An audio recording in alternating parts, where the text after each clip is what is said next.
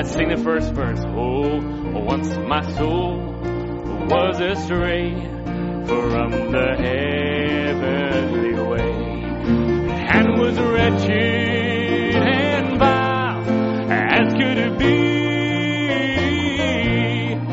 But my Savior above gave me peace, joy, and love when He reached down His hand for me. Well, when He reached down His hand for me.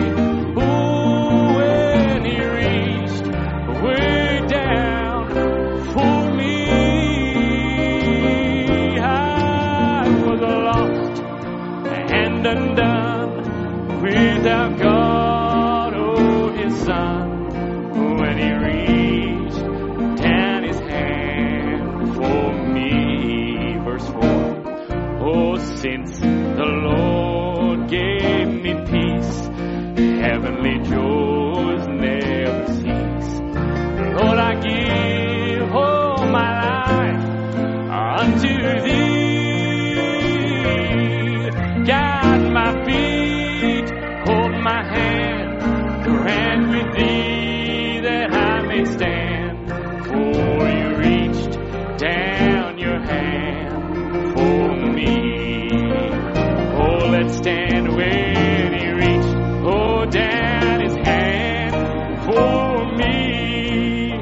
Oh, when He reached way down for me.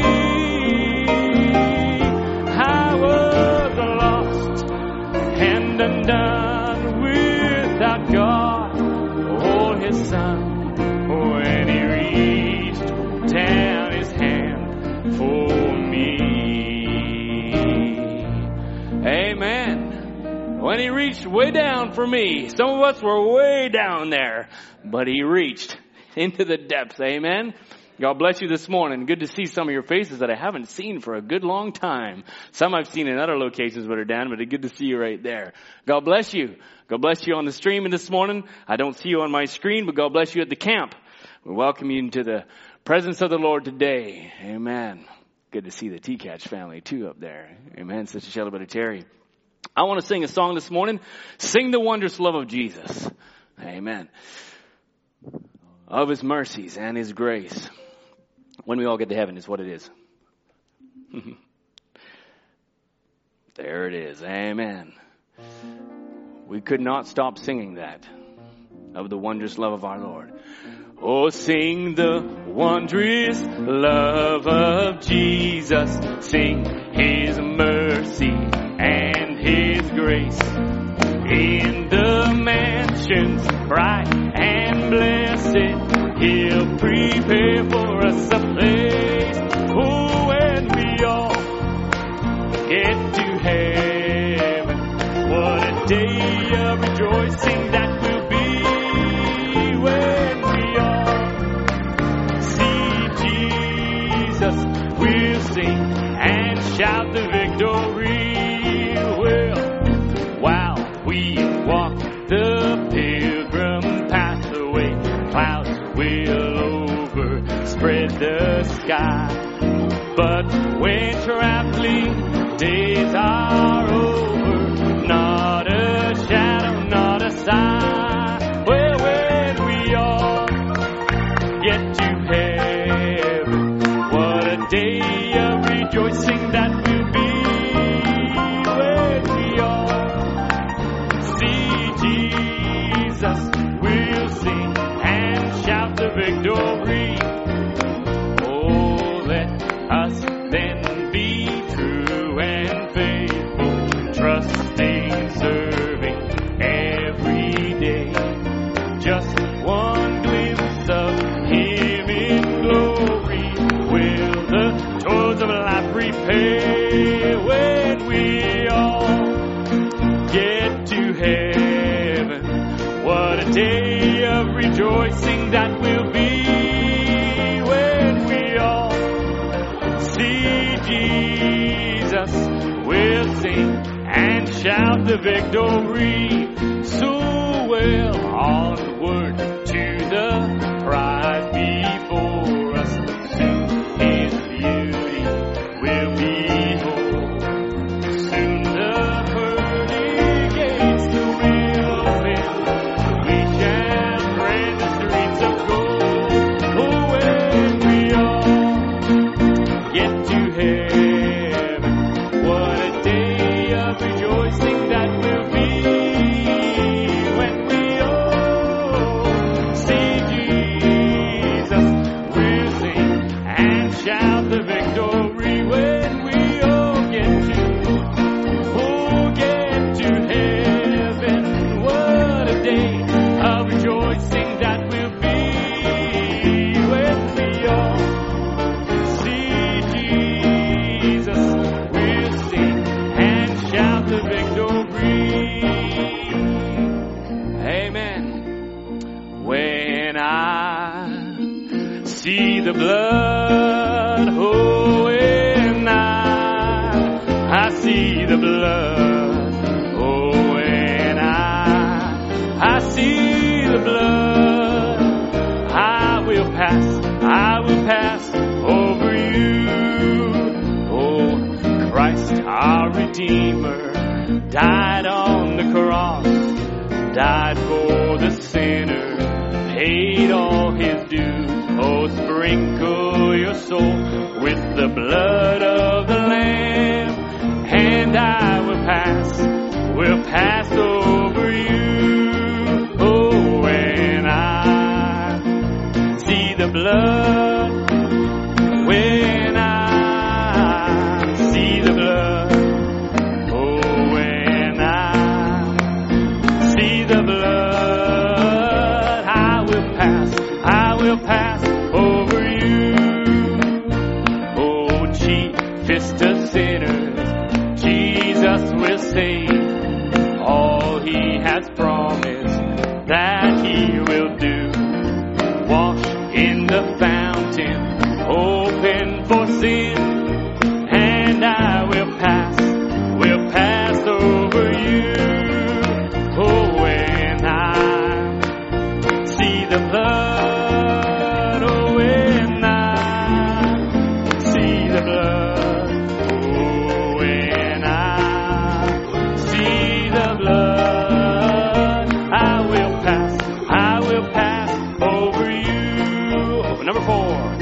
Oh, great compassion, oh, boundless love, oh, loving kindness, faithful and true, find peace and shelter under the blood, and I will pass over you.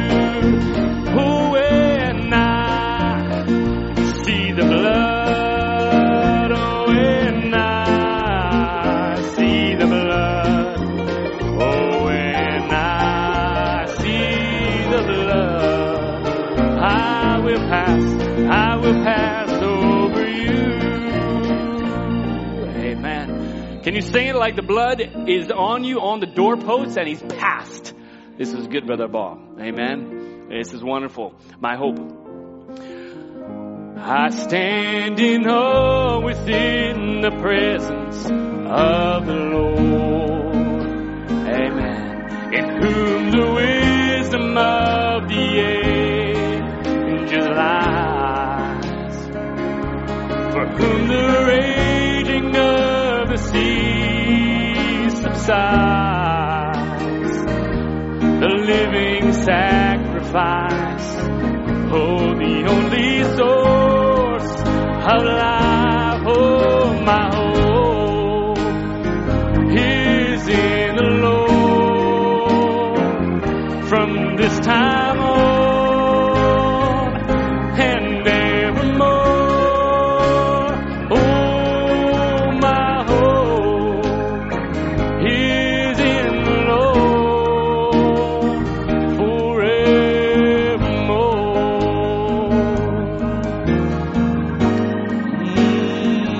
His tender mercies come with every rising sun, to meet the sinner in his brokenness, offer healing and forgiveness.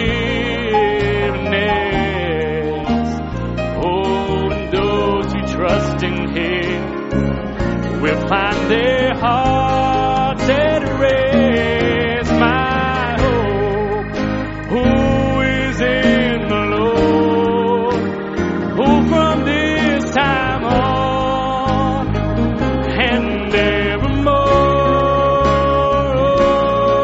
my hope is in the Lord forevermore.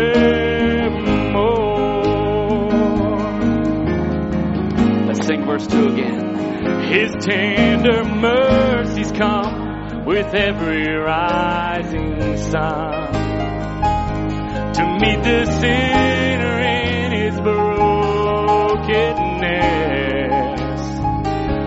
to offer healing and forgiveness. And those who trust in Him will find their hearts at rest. My hope, who is in the Lord from this time on and evermore. Oh, my hope is in the Lord forevermore. Hallelujah. Our hope is in you, O Lord, this morning to offer healing and forgiveness, Lord Jesus, this morning. Lord, may those in your presence today, Lord, reach, Lord, and say, oh, you're my hope. You're my all in all. You're my love, Lord. I need you for healing, forgiveness. Lord, in my brokenness this morning, may, Lord, I run to you. Oh, God, comfort the weary this morning. We come to worship you. We come to praise you, Lord, today. Hallelujah this morning. Amen. Amen. He's our hope in Him. Too many have hope in things that will falter and fail. But we have one that our hope is in that will never, ever pass away. Amen. We're going to go to prayer this morning. Just want to bring a little report. Brother Tom is in the hospital still this morning. He's there till probably tomorrow still. But the operation went well. And the doctor, we haven't got complete words yet from the physician, as there was just some gap in schedules, but what we've been told is said they were really pleased with the placement of the apparatus, but it was a very difficult operation just with the removing one and putting in another, and it was very complicated. And so Brother Tom, it was quite a bit of pain in the last few days, and so he's been really trying to manage that with the staff at the hospital. So we just remember him this morning in prayer. He wanted me just to express his deepest thanksgiving to each one for your prayers.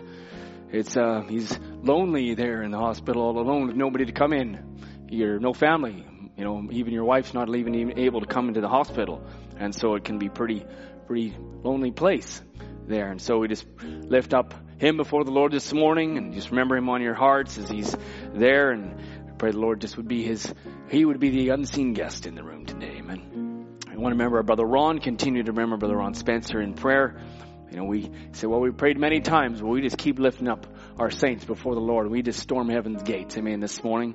Brother Dan, I'm going to have you come and pray if you would this morning. And remember Sister Rena, needs in our assembly. I don't have any needs that have been written down, but you lift them up before the Lord at the camp. Lift your hands up there. I see you on my screen. God bless you. He's present here. He's present there. And He's present in each one of your homes this morning. Amen. Brother Dan.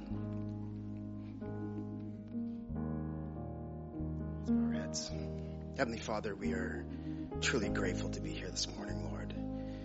To be gathered in your house, Lord, surrounded by believers of like precious faith, Lord. And Lord, you have given us this house. You've given us this place to come to worship you, Father. And here we are, Lord Jesus, casting all aside, everything that's happened in our lives, Lord Jesus. You brought us to this place and we want to worship you, oh God.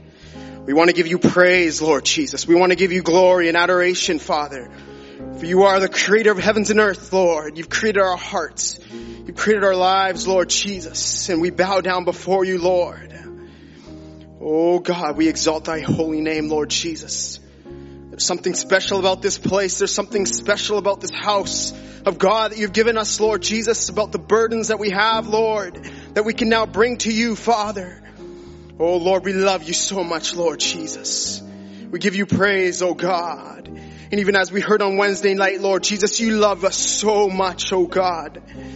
You love us with a great love, Lord Jesus, one we can never, ever comprehend, Lord. But, Father, we give you all that we have, Lord Jesus, all that we can give, Lord. Our own lives, Lord Jesus, our very breath, Father. Every step that we take, Lord Jesus, we offer it to you, Lord Jesus.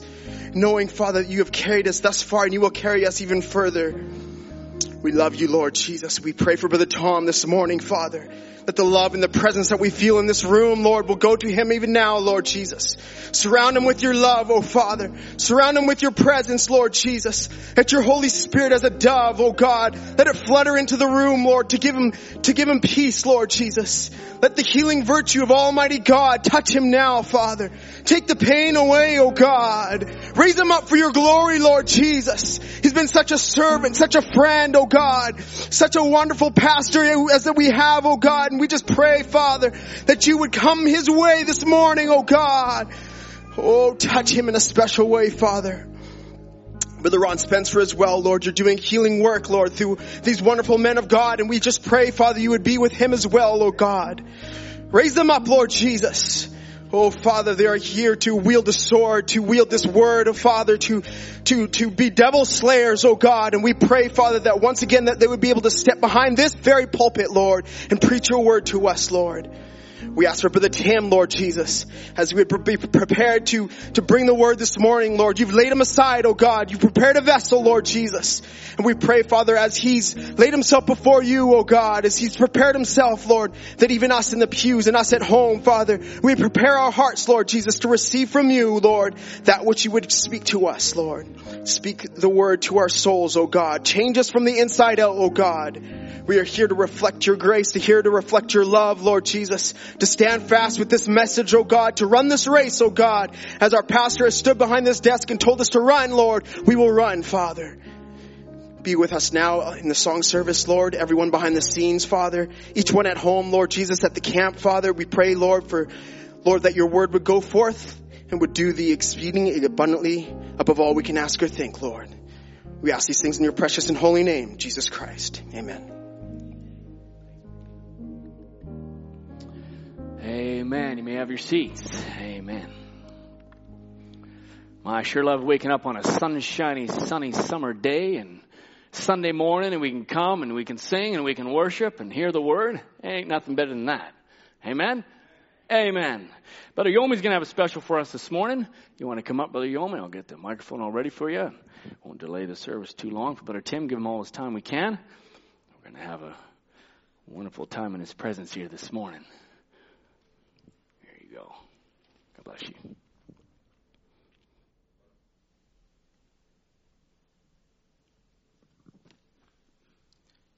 1 Samuel chapter 2, verse 8. He raiseth up the poor out of the dust, to set them among princes, and to make them inherit the throne of glory. For the pillars of the earth are the Lord's, and he hath set the world upon them.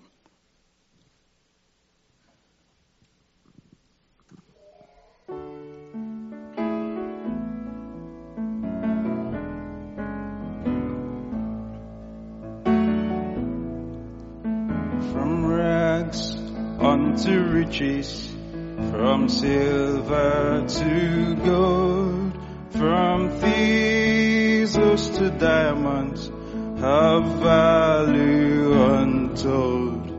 From the slum to a palace, forever to sing. He takes a beggar and makes him a king. He lifteth the poor from the dust to the throne. He shelters the orphans and calls them his own. He healeth the blind and makes the dumb sing. He takes a beggar and makes him a king.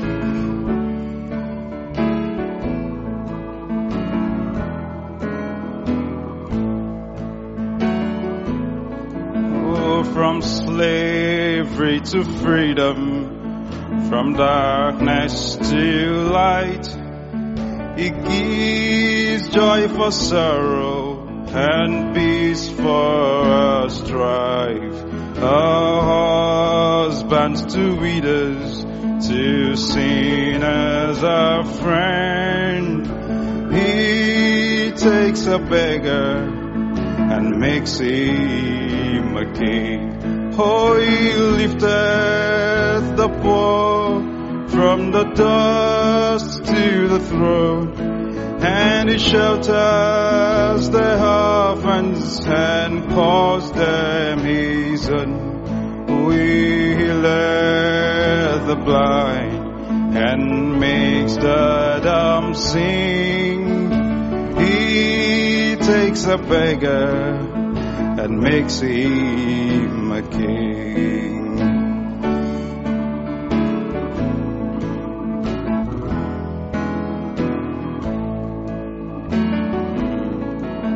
Then He changes our dwelling for a mansion so bright.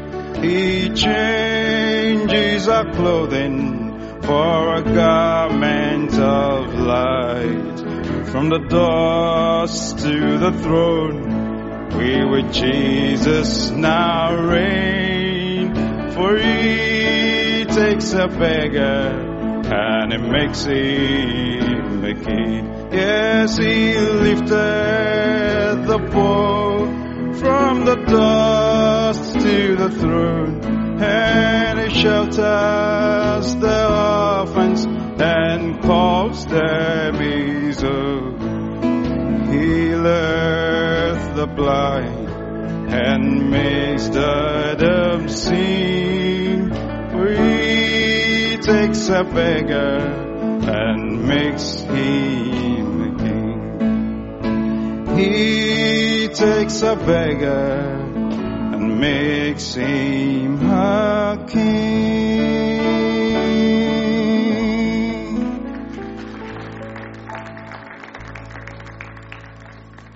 Amen. God bless you, Brother Yomi. He does indeed. Thank you. How could we not want to serve a king like that who takes the beggar and makes him a king? Amen. Maybe his brother Tim comes on that note. Let's just sing, I pledge allegiance to the Lamb. Amen. We can maybe stand and sing that as Brother Tim would come. We invite him to the pulpit this morning. I was just reading even a little bit to my children. We were reading a little bit of it was a fictional story, so to say, but on the events of the Christians of old, and it just rang in our heart, how they could stand there and take the punishment and the persecution they did, but they had such a love in their hearts. They'd stand no matter what, and that is what we have today. That same love in us can stand in this world, in this wicked generation, against those same spirits that are trying to hinder our walk. Amen. Let's sing that with all our heart here this morning. Verse 1. Oh, I have heard how Christians long ago were brought before a tyrant's throne. They were told that He would spare their lives if they would renounce the name of Christ. But one by one they chose to die. The Son of God they would not deny. Like a great angelic choir sing, I can almost hear their voices ring.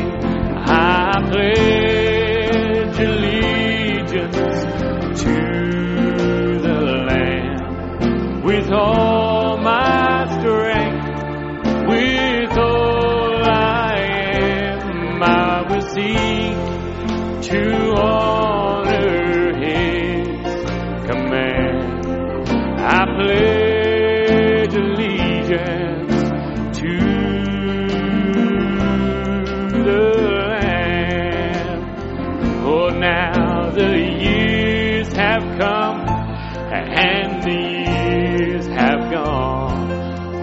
the cause of Jesus, it still goes on. Now our time has come to count the cost, to reject this world and embrace the cross. So one by one, let us live our lives for the one who died to give us life, till that trumpet sounds on that final day.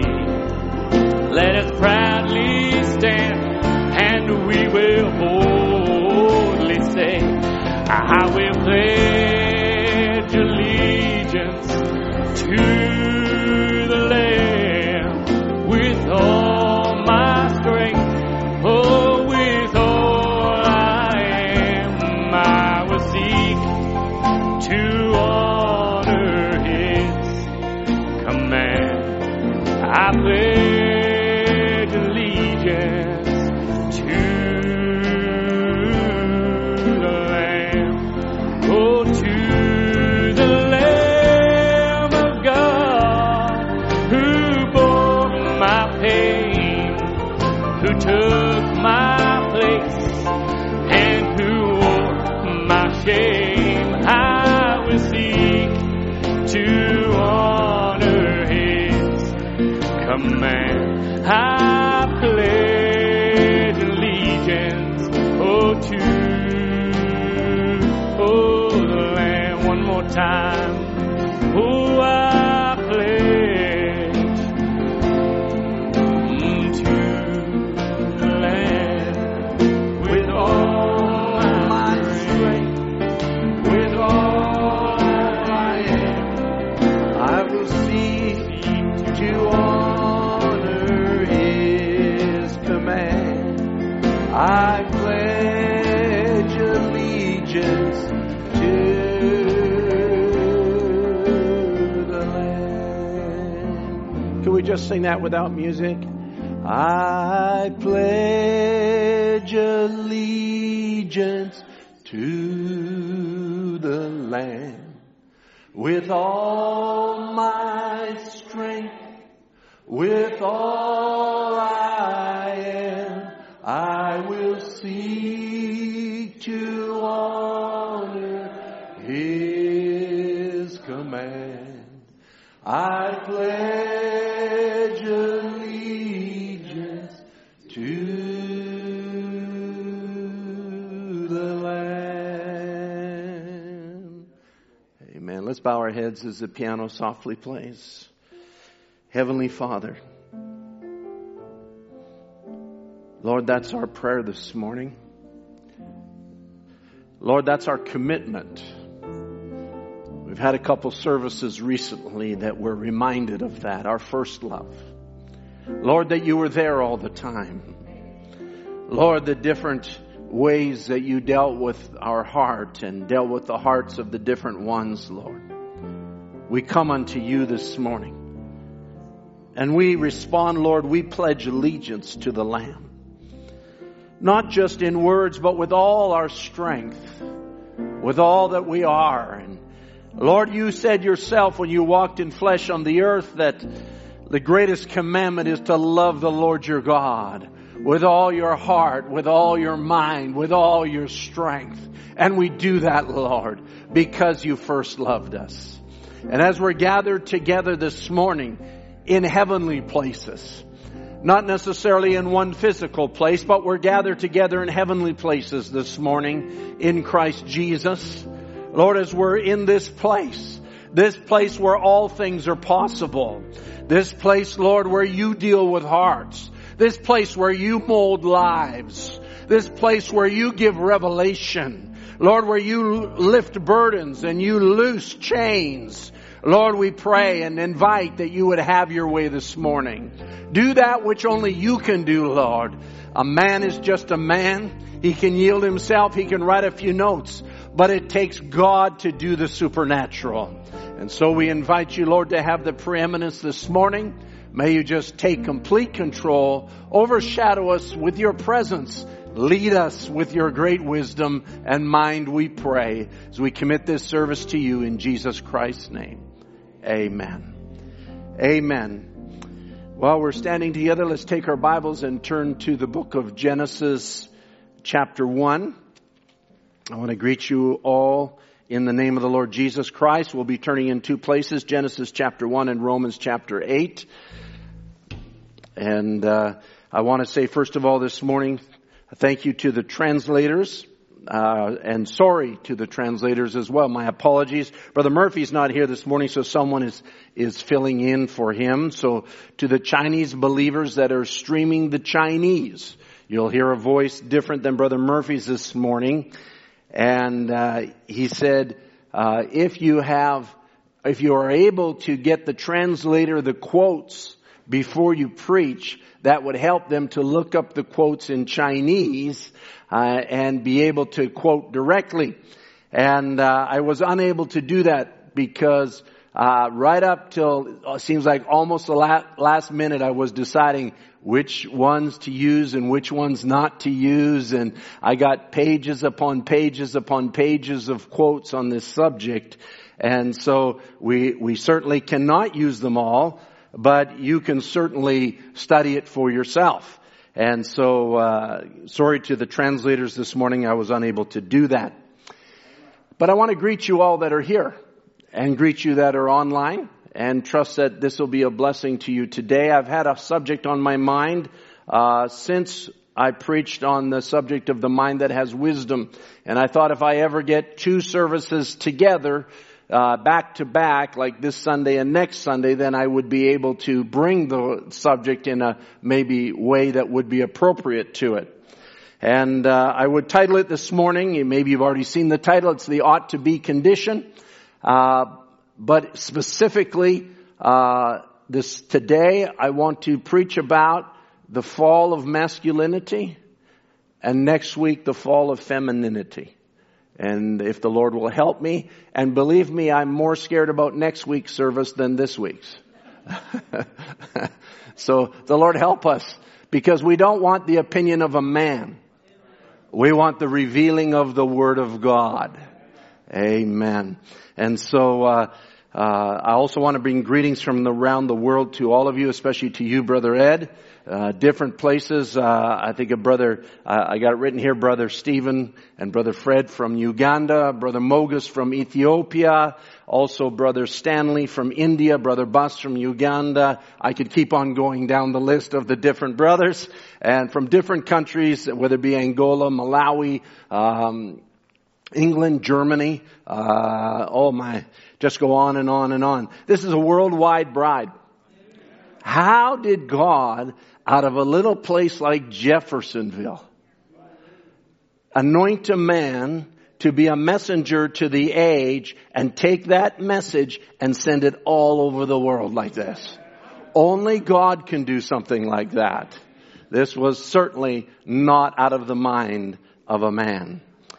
Amen. So let's take our Bibles, and Genesis 1 is where we'll read first of all. And remember, our title is the ought to be condition. And God said, verse 26, and God said, let us make man in our image after our likeness, and let them have dominion over the fish of the sea, and over the fowl of the air, and over the cattle, and over all the earth, and over every creeping thing that creepeth upon the earth. And so God created man in his own image.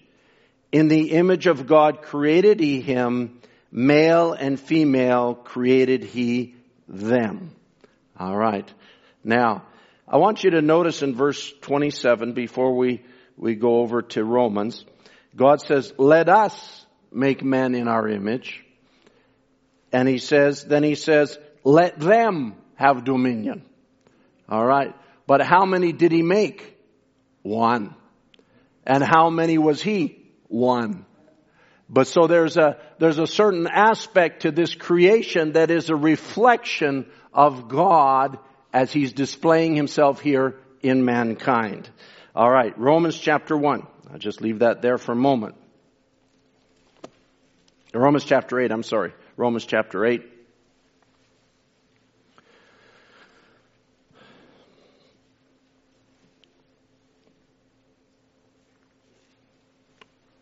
Romans 8 and verse 20. For the creature was made subject to vanity, not willingly, but by reason who has subjected the same in hope. Brother Thomas so ably ministered on that word hope. I don't know if he's watching this morning. If he's able to, if he is, we send greetings to the hospital to Brother Tom. Glad that the operation went well. But Brother Tom has ministered on the subject of hope and saying hope is not just a hope so. Hope is an expected end. Hope is an expectation. All right, so God has subjected humanity to vanity, not willingly, but by reason of Him, God, who has subjected the same in hope. So He's given us this earthly life to come through a fallen nature with an expectation. Next verse. Because the creature itself also shall be delivered from the bondage of corruption. Think 1 Corinthians 15 when you read that. You can read 1 Corinthians 15 when you go home. From the bondage of corruption into the glorious liberty of the children of God. Amen. The Lord add His blessing to the word. You may be seated.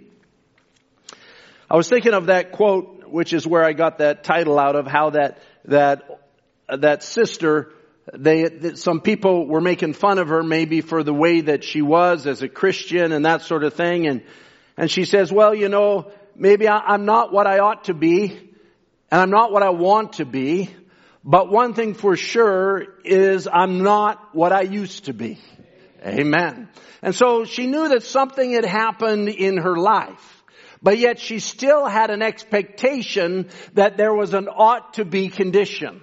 There's an expectation of an expected position that the Word would bring her to. Now, as we looked at the River Euphrates, many were asking, please go on about the River Euphrates and all the different channels that were there.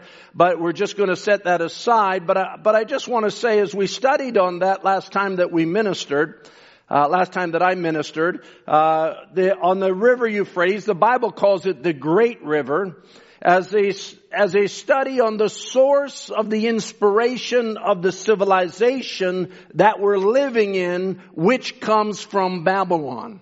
And there are many different avenues that affects our lives and that puts pressure upon our lives, with some of which we'll go into today. But I want to say that that's one type of civilization that come out of the mind of the devil. And that we are living in a time that we call Satan's Eden. Or in other words, Satan has brought this civilization to the pinnacle of what he had in his mind. But God has a civilization that will have no end. The Bible says of His kingdom there will be no end. It will last forever. It come from the thoughts of God. It come all the way from the time back when He was alone with His thoughts. And remember, God's thoughts being eternal, God never had a new thought. And it's important that we realize these basic principles as Christians, because God is not trying to figure out how to do it. It's all a part of the plan of God. And so God in His great mind had these thoughts, and how that there He began to manifest it in the beginning of creation upon the earth, knowing that man would fall. But yet there in the Garden of Eden, He put man, and He put him there in a dual nature, which we'll come to in a moment. And there in the Garden of Eden, there was something called the tree of life and the tree of knowledge. And there was a key to all of it that was called the Lamb's Book of Life. Or we would call it the title deed, as Brother Branham referred to that book of life as the title deed. Now, that title deed, which Adam held at that time before his fallen condition, but he lost it in the fall by partaking of the tree of knowledge. Is that right? But the title deed, the Lamb's Book of Life, did not go into the hand of the enemy, because it's not like we would say, it's not a literal book. It's not pages of a Bible written like this and words on it. Brother Branham says your name is written there. But your name is not written like John Smith or Tim Dodd or Ed Biscoe or something like that. Your name of your characteristic and your nature is written there. All right? So the characteristic and nature that you are was recorded in the title deed, lost in availability, not totally lost, but lost in availability to mankind throughout 6,000 years in the end time to be redeemed. Amen. The price was paid at Calvary for the redemption of the book. That's why Paul records in Romans here. He says there's coming a deliverance still. Now this is after Calvary. There's coming a deliverance. Your body will be delivered. You're subject to vanity. You're subject to weakness. You're subject to corruption. You're subject to all kinds of things because of the fall. But it was all with an expectation. God has an expectation. There will come a time, the Bible says, in the days of the voice of the seventh angel, all the mystery of God would be finished. That would be the time that the Lamb would step forth in Revelation chapter 5 and take this title deed.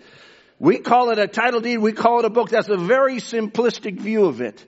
But it's the fullness of the revelation of the redemptive plan of God and who He is and who you are. That God would take this and He would loose the seals from off of it, revealing Himself and in the process revealing our relationship to Him. Are you with me so far? All right. Now don't let me lose you. I'm not wanting to just dwell on this, but I have to lay this foundation. So Adam lost this key to everything that Adam had in the Garden of Eden. He lost it, but if the sons of God could regain it, then we would once again be able to come into the image we were meant to be in. All right. Now, who are these sons of God? They are children of a river greater than the river Euphrates. They are children of the river of life that flows from the throne of God. They are seed of a tree that's greater than the tree of knowledge. They are seed of the tree of life that is planted by the river of life. They're out of every kindred, every tongue, every nation. It's not a natural lineage. It's the expression of the thoughts of God in the hour that He chooses to manifest them. You are the thoughts of God that is manifested in this age. Don't lose sight of it. And the reason that we talk about how God moved in other ages is that so you could see He's the same yesterday, today, and forever. What He did back there, if we are also the seed of God and we come to Him with the same attitude, He will do the same for us. And He will always do the same because He is God and He does not change. Amen. So we're out of every kindred, tongue, and nation, there's a seed scattered that is called back now in these last days to their inheritance by the revealing of the title deed or the Lamb's Book of Life. That's what this message is about. This message, if I could say it this way, is not just a purer form of Christianity. This message is not a stricter form of Puritanism. This message is not a greater supernatural than Pentecostalism. This message is sons and daughters of God being placed in their position of what they were in the thoughts of God. That's what the message is about. It's not just salvation. I'll come to that in just a little bit here. It's not just, our own, little, additional, I'll say, spiritual vitamin pill to make us a better Christian than maybe somebody else is. That's not what it's about. It's much more than that. It's the very thing that Adam lost in the beginning to take us as sons and daughters of God and put us in position of what God's thoughts are. Bring us to the place that God intends us to be in. In other words, brings us to the fullness of the measure of the stature of a perfect man. to bring us into the full revelation of what a son of God and what a daughter of God is meant to be. Amen. This message is much more powerful than just believing for your healing. Though we believe for our healing, though we receive faith for our healing. This is much more powerful than just raising the dead. I've seen the dead raised, and God raises the dead, but it's more powerful than that. It's more powerful than any natural thing you've seen. It's a supernatural work that takes us back to what God had in His thoughts before the foundation of the world, that Adam and Eve had a taste of in the Garden of Eden. This message is to bring us there. That's what it's about. If you're not interested in that, you're in the wrong church. Really, you're in the wrong place. You want just a nice Christianity, a fundamental Bible teaching that tells you do's and don'ts and how to live a nice Christian life. Go to the Baptists. Go to the Pentecostals. Well, I'm not sure they're on the Bible anymore, if they're even interested anymore. I mean, we go and we go. The gospel goes out into countries like Uganda, into churches, so-called Pentecostal, so-called Baptist. They don't even have Bibles. How do you figure that? They don't even have Bibles. You call that Christianity? That's not Christianity. And I'll tell you what, we're so glad to get those 10,000 Bibles over there, and we're so sad to hear they're not going to be enough. But God's going to do it anyway. Amen. God's going to make sure His children have what they have need of. So Brother Branham says, He was by Himself in the beginning. This is in the message. And I'll give you the titles of the messages my quotes are taken from, so you can go and look them up later. In the message, Who Do You Say This Is? 1964, he says, He was in the beginning by Himself. God dwelt alone with His thoughts. He'll never do that again, because His thoughts are being made manifest. And that's why we are right here this day, is God fellowshipping with His thoughts being made manifest. So you, by taking thought, cannot add 1 cubit to your stature. You cannot do this, that, or the other. It's God that showeth mercy. It's God. And then quotes, all the Father has given me will come to me. No man can come except my Father draws him. Then Brother Branham says, that settles it. Why are you being drawn? Because God's drawing you. Your intellect is not drawing you. Your goodness is not drawing you. If you're drawn to this message by the inspiration of a man, you will leave the message. If you're drawn to the message because of some supernatural sign or something you saw that you couldn't avoid, you'll fall away. But if you're drawn because God draws you, He will not lose one. Amen. He's got a purpose in drawing His elect to the message of the hour. Amen, Brother Derek. I can see you there. I'm not one to call out names, but God bless you.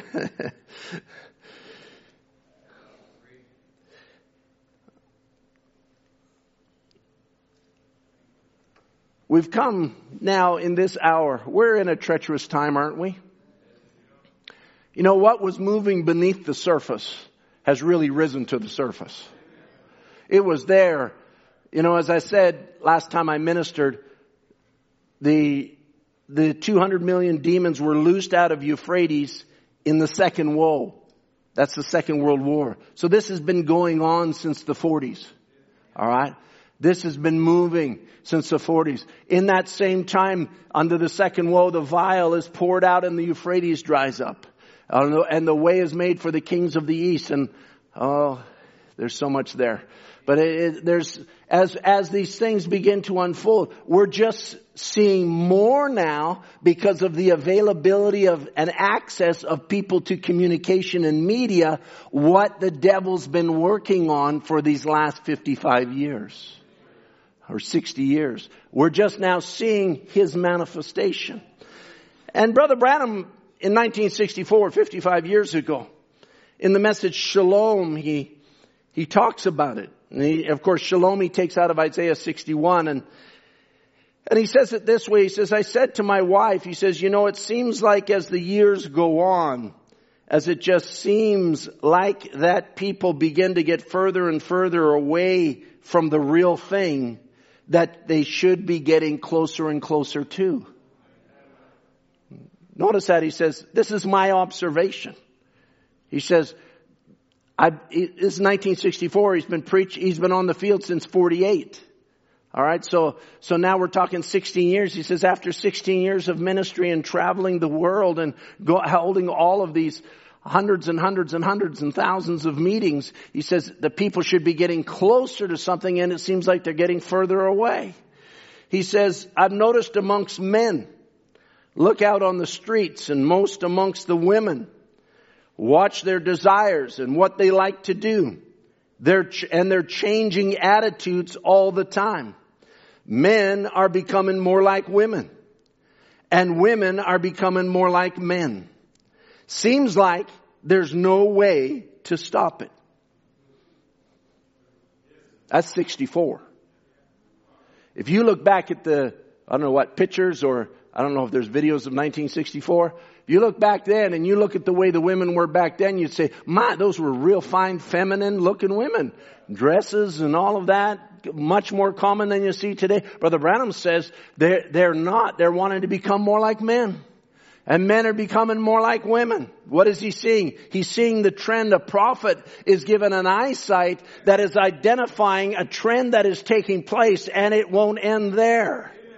All right. So now he says, he goes on and he says, I cross the nation preaching against this and come back next year and it's worse than when I started. Them people want to do right, but there's something about it that won't let them do right. It just presses down on them. It forces them. It's like a heavy dark fog over the whole earth. Not only in Phoenix, but all over the world.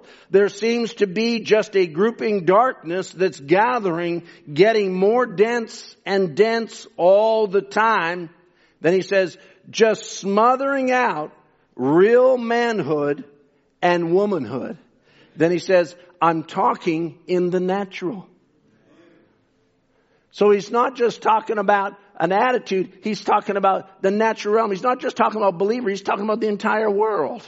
He's talking about these things. And so I thought to take in the next couple of services, today and next week, Lord willing, to bring out the title deed and God's intention for us as men and women. Is that all right? Amen. Do you want to hear what the Bible says about these things? You want to hear what the Word of God says about these things? And usually, Brother Branham says, he says it even in this quote, he says, especially the women. And a lot of times people say, Brother Branham's hard on the women. And though he goes in one place, says, all right, you say I'm hard on the women. He says, all right, you men. And now I'm going to deal with you men. And deal with you all here and those of you that are streaming out on the internet. And if you don't like it, you best turn it off right now.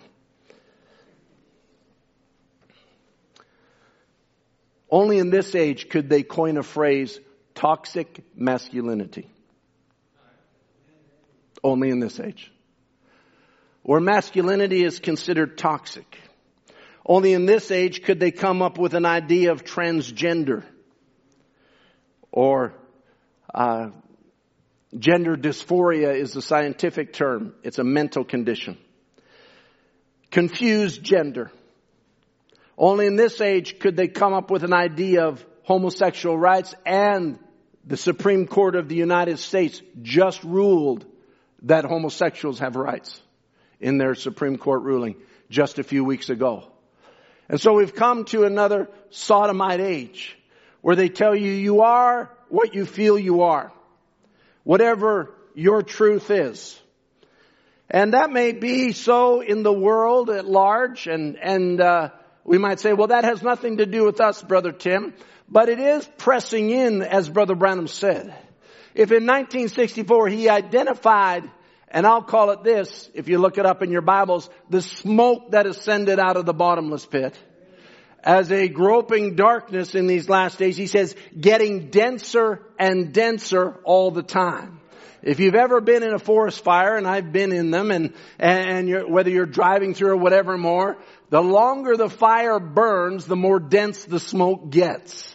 It doesn't just burn and dissipate, it accumulates. Until in a fire, it's largely the smoke that kills the people more than the fire. And so we have this oppression that's moving in this age, that's moving through the media, moving through the channels of communication. And I will say, if you don't know it, your young people are affected by it. They are being bombarded by it. And the devil is taking the thoughts that he's communicating through his vessels and trying to anoint them to the thoughts of our young people. And I'll say it might not even be just our young people around the message of the hour. And so this is a day when men are becoming more effeminate and young men are becoming effeminate. The Bible calls it, I think the common term in this hour is metrosexual.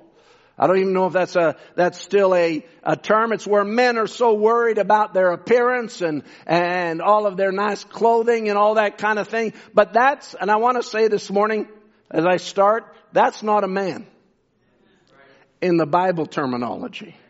All right? Men are becoming effeminate. Like I said, this is not going to be politically correct, so you might want to turn it off if you want to.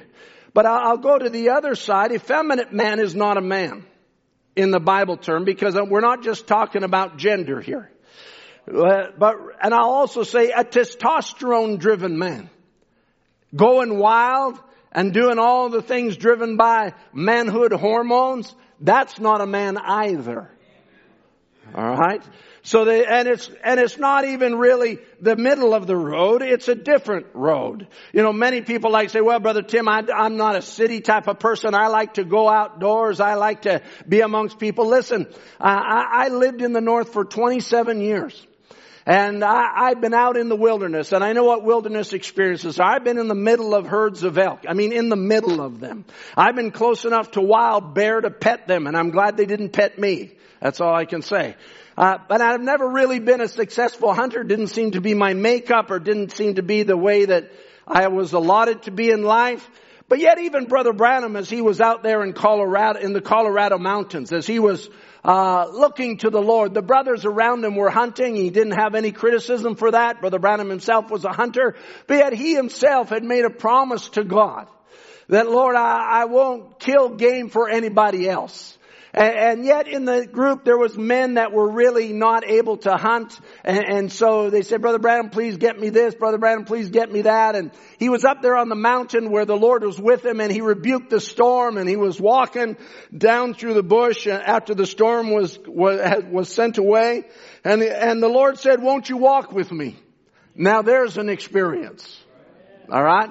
There's an experience of a son of God the way that he was meant to be. All right. And so he's walking down through the wilderness with his God.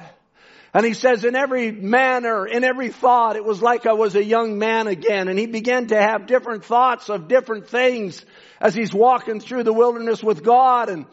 And he comes to a place till even it's so dry he can hear his own tears dropping on the dry leaves. And all of a sudden he sees something moving. It's a doe with 2 young fawns, I believe it is. And as he's standing there looking at them, he thought, well, there's one for brother so-and-so, and there's one for brother so-and-so. He says, but I promised God. And he says, I said, I won't do that no more. And he just looks at them, and they just kept coming closer. And as they drew close, he says, Mama, take your children out, your fawns out in the wild. And I don't have it in front of me, but he said, take them out and enjoy the wild. I'm enjoying it too, walking with my God. And then God spoke to him and said, you kept your promise. And God said, I'll keep mine. There was a son in the image of his father. He kept his promise just like his father keeps his every promise. That's the Father we're centered around. That's the one our eyes are on this morning. Not on the preacher, not on the church, not on a book, on one that keeps his promise. He showed us what a man really was. He took and made a man in the beginning, an Adam, expressed in the very image of God. He showed us a man that would lay aside eternity, that would lay aside all the treasures of Eden, that would lay aside everything in order to redeem Eve back to himself in her fallen condition. He showed us a man whose love for his wife was more than love for any possessions. Can you say amen to that, brothers? Whose love for his family meant more to him than even eternal life. Oh my, now that got quiet in here. You know, we might say, oh well, whoever's not willing to forsake mother, father, sister, brother, all these things. Let me tell you something. If there's a true love union between a man and a woman, there's something about a man that says, I'm taking her no matter what. We'll fight through everything. We'll make it somehow. But we're going to believe this God. Like Joshua stood in the last days of his life and said, as for me and my house, we will serve the Lord. Hallelujah. He knew where he stood. He was a real man. And there was Adam made in the very image of God. And then there was Christ also made in the image of God, who was God himself in the fullness of his being, dwelling bodily in flesh. And I was thinking about different things that can like to confuse the mind of men in these hours. Whether it be, like I said, effeminate, whether it be testosterone, whether it be, you know, sometimes I think that young men have a wrong idea of what manhood is. Sometimes I see young men like to get on the internet, and I'm talking to you, and put people down. That's not a man. I said, that's not a man. That's just a coward. There's lots of people get on the internet and write things against other people. You know, I've come to the place, who am I? I don't know anything. But I'll just say, as for me, I've come to the place that when I look at people that have left this message and I have one word for them: coward. If you're watching, you're a coward. Don't even mistake it this morning. If you've left this message because it's too hard for you, you can't stand for the truth, you won't stand the reproach of life of Christ, you're a coward. That's not a man. That's just a coward. I see people tear down other people, nasty comments, cutting somebody down. Lord, forgive me if I've ever, I won't say if, when I've ever done that. Maybe more in my youth than now, but Lord, forgive me for ever tearing somebody down. That's not a man. A man is able to take it. You know, brother Michael on Wednesday, he was reading about love. He says, love endureth all things. Love beareth all things. Love is not easily provoked. Actually, the word in the Greek easily is not there. That's just in the English translation. It actually means love is not provoked. You can't provoke love. This love of the Father that was in him, that he put in Adam, that he had for his wife, love is not provoked. It's impossible to provoke love. It's possible to provoke the flesh. Hello? It's possible to press the hot buttons. Are you okay this morning? Anybody want to leave yet? It's possible to be moved by things other than love. But love will never be provoked. Oh my. I hear that thought, but that's okay. I'll keep bypassing that. You know, I see a man that really wants to become physical. Don't worry, this isn't the whole service. This is just the foundation.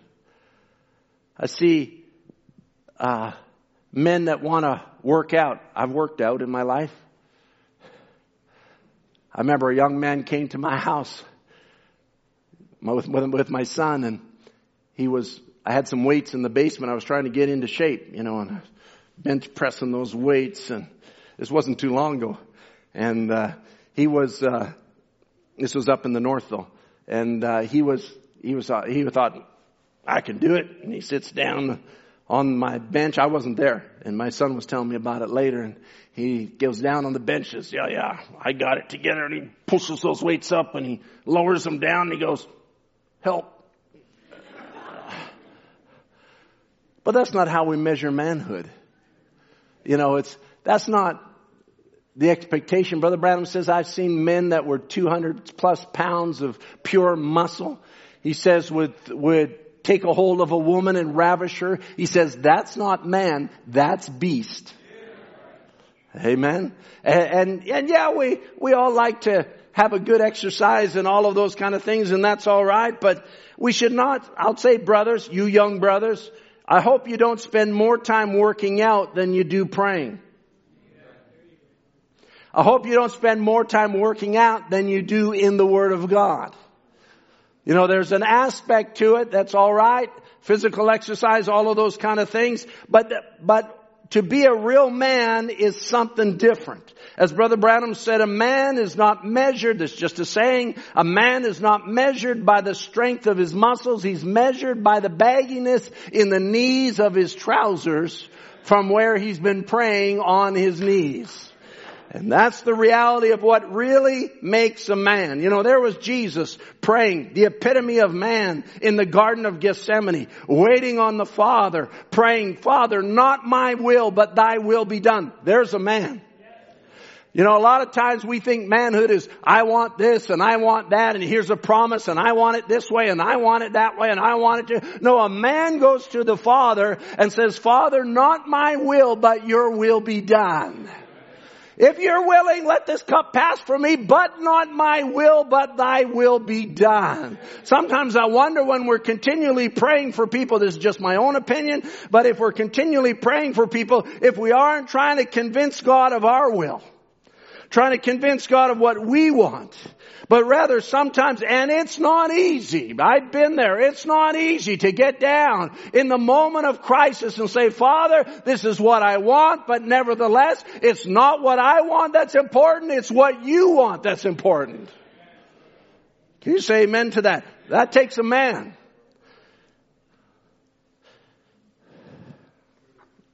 I don't want to get just exercised in my own feelings this morning. I see so much. People think they're a man because they can do something. It doesn't matter if it's sports, or it doesn't matter if it's business, or it doesn't matter if it's this, or it doesn't matter if that's. I'll tell you what, you show me somebody that walks with God in every situation, I'll say there's a man. I look at a little man. You talk about stature. And I apologize to anybody that's ever been upset or ever wanted to pull me out of the pulpit because I talked about shortness. I apologize. I don't want to hurt anybody's feelings. But the great men of God, as Brother Tom said last week, generally are small people. And there was a little man in Kentucky back there called a prophet. And that man kept his promises to God. That man walked with God. That man sacrificed. He could have had a great, prolific, worldwide, popular ministry. He laid it aside. He could have been accepted in the biggest denominations. With his kind of gift, he could have been accepted all over the world, all those kind of things. In all of those things, he could have had it, but he laid it aside and said, not my will. I want to be what you have made and called me to be. There's a man. That's real manhood. That's what God put in the Garden of Eden. And that's what God has restored in the last days. Men who are able to stand the onslaught of the age and take the place of unpopularity. Are you with me, brothers? Willing to be unpopular in this world. Say, well, if it costs me, but I'm standing for something. That's a man. And that's the definition of it. To be masculine is not feeding the testosterone in your body. The flesh is not your leadership. It's the follower. The soul controls the spirit controls the flesh. Get in the soul the new birth. And when you get that new birth into the soul, then there must be a transformation. As the Bible says, be not conformed to the world, but be ye transformed by the renewing of your mind. Your mind is your spirit, and you either have a masculine spirit as a man or a feminine spirit as a woman. And so Brother Branham says he says, but when you're born with a fallen spirit. And so there has to come forth from the new birth a transforming experience. Let me just read it to you again. I read this back originally when we ministered on the mind that has wisdom. Brother Branham says in Power of Transformation, he says, now that we have been saved as we are, and we have been filled with the Holy Spirit as we have, now we want the mind that was in Christ to be in us, that we might be transformed from the natural things of life and be brought in to do the perfect will of God by transformation of God's Spirit by His Word. Amen. I see one of our elder brothers up there. God bless you. I'm not going to call your name, but God bless you. He would sit down and tell you that from the time he was born again till now, he's continued to change. Is that right? Amen. It's not just the new birth solves all your problems. No, the new birth just gives you that with which to deal with your problems. The new birth gives you the power of divine love within your soul, the very nature of God. But that love, that divine power, the greatest power that there is, the same power, as Brother Branham said, you got enough power within you to speak worlds into existence and go and live on them. That power that lays right within you is only loosed by one thing on the basis of another thing. It's only loosed by revelation on the basis of character. That's the only way. You can get born again and you got all the power of God laying right within your soul. But you might wonder, why am I making so many mistakes? Why am I stumbling at this? Why am I not seeing the way I ought to see it? Because there's something that has to take place in your spirit it has to be molded to the Word of God. The mind of Jesus Christ must come in you. And that is true for men and that is true for women. You still with me? All right. So the Bible talks about that spirit realm. Proverbs dealt with it several places. This is a merry heart makes a cheerful countenance, but by the sorrow of the heart, the spirit is broken. All right. So get the heart fixed and then the spirit is affected.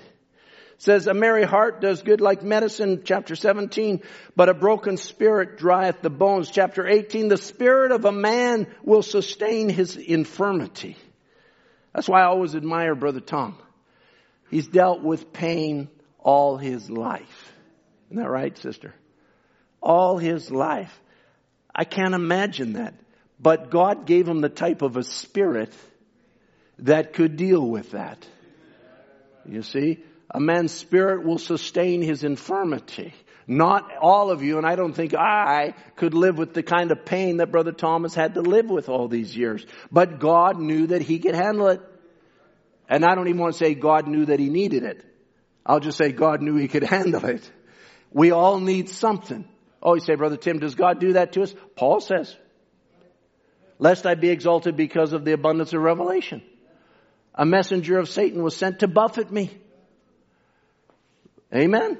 Is that right? He says, I besought the Lord 3 times to take it away, but he said, my grace is sufficient for you. Therefore will I glory in my infirmities.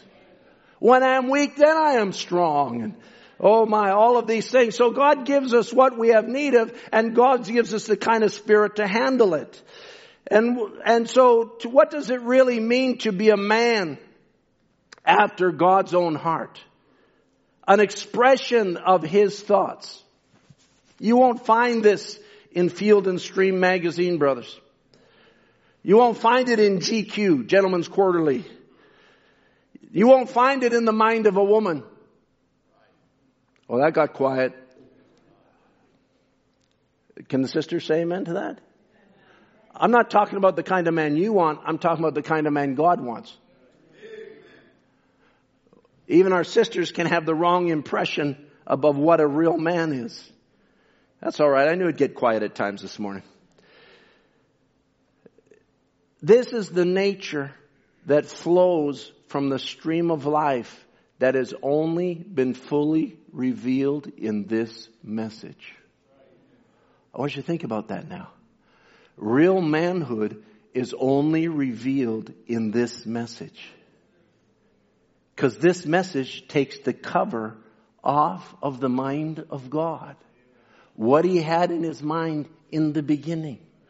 What He had in His thoughts in making an Adam and taking an Eve out of Adam and dividing the feminine from the masculine and putting them in the earth as two separate beings, but the two shall be one flesh. All of these great purposes of God. God said even to John, and as he's on the Isle of Patmos and the thunders are speaking these mysteries, and He says, John, don't write them. He says, seal them up, because in the days of the voice of the seventh angel, when He shall begin to sound, then all the mysteries of God will be finished. Then we'll understand the hope or expectation, the reason that He put us here in a fallen condition that allowed our character to be molded, that we might come into the full image of what God designed, that He might have proper fellowship with His own thoughts. Oh my, what a message you've got. Do you realize what a great message you've got? It looses, it reveals, it unveils the very thoughts of God that He purposed in this whole entire thing. And then sometimes we as preachers say, get into the message.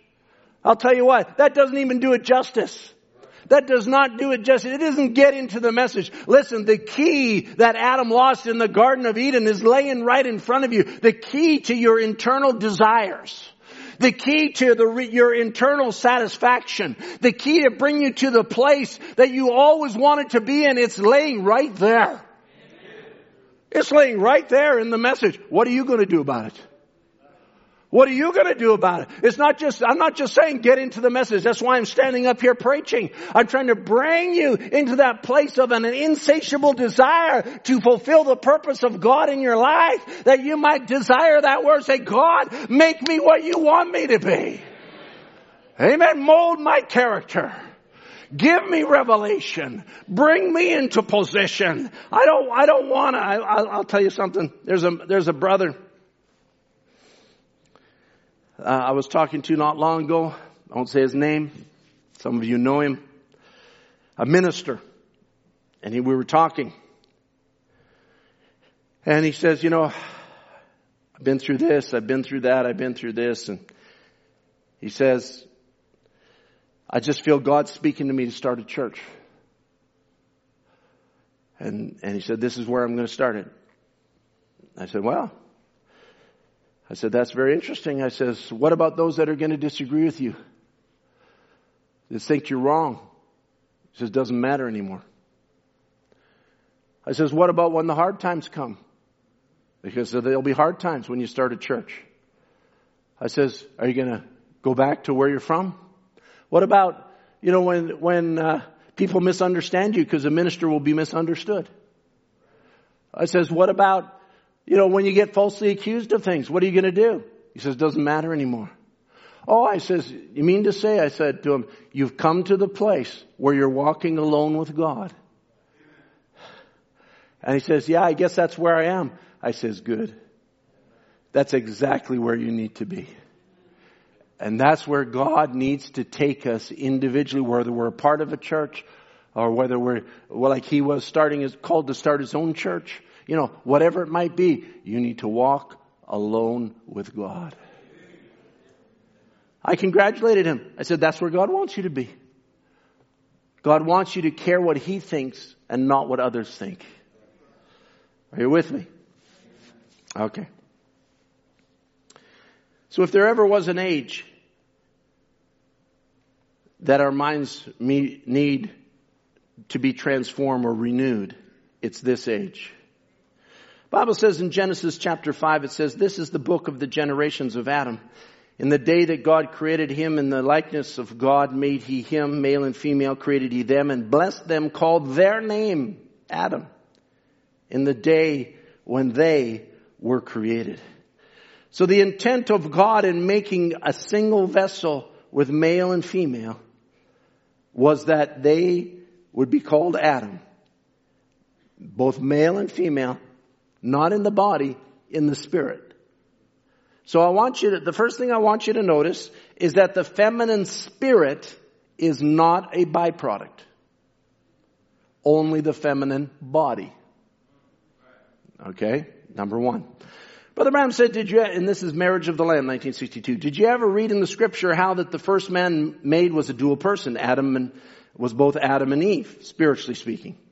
But when he made the first man in his image, and God is a spirit, and when he put them in flesh, he separated them. He'd taken the masculine spirit, put it into the man, and taken the feminine spirit and put it into the woman. And when you see the woman wanting to act like a man, there's something wrong. And when you see a man wants to act like a woman, there's something wrong.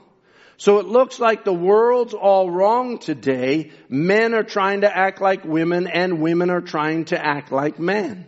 All right. So God, in Genesis 2, it says, the Lord caused a deep sleep to fall upon Adam, and he slept, and he took one of his ribs and closed up the flesh instead thereof. And the rib which the Lord God taken from man, he made a woman and brought her unto the man. And Adam said, this is now bone of my bone, flesh of my flesh. She shall be called woman because she was taken out of man.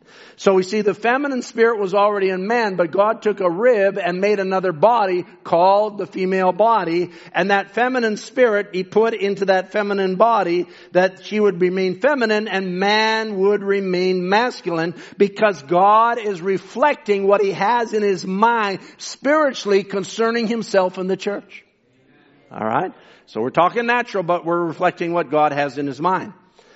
And I spent a lot of time around young men, trying to ground them in the Word of God through different studies and different meetings throughout the years, and even online studies lately and that sort of thing, and trying to lead them to the foundation of the faith that raises the dead and heals the sick. Try and show them the faith that lays within the Word of God, because faith only comes by hearing, hearing by the Word of God. Show them the way of eternal life, but only God can mold a man's character. You can't teach character. You just can't do it. Every individual must go through their own experiences, their own walk in life. And that's why even as we sit in a church like this and we look around and we see different colors of people, different former nationalities, whether it be from the islands in the Caribbean, whether it be from South America, whether it be from Africa, whether it be from Europe, whatever it might be, we see all of these different nationalities now come together, and we realize that God has molded them individually by individual experiences. Can you say amen to that? God has led you individually. And so being led individually, Brother Branham says it this way, and in Church Age book, and it's common to us, but let me read it again. Bear with me. Unless we suffer with him, we cannot reign with him. You have to suffer to reign. The reason is that character is simply never made without suffering. Character is a victory, not a gift. A man without character can't reign, because power apart from character is satanic, but power with character is fit to rule. Amen.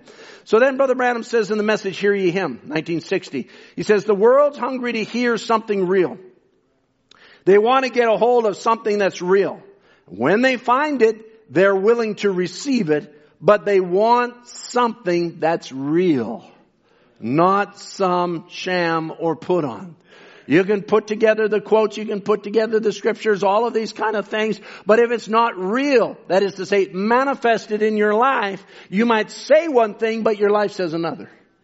And we're not interested in lives that say something else. We're interested in lives of men and lives of women of God. Evening Messenger, 1963. Brother Branham says, God has always counted character, not members. And today we do vice versa. He says,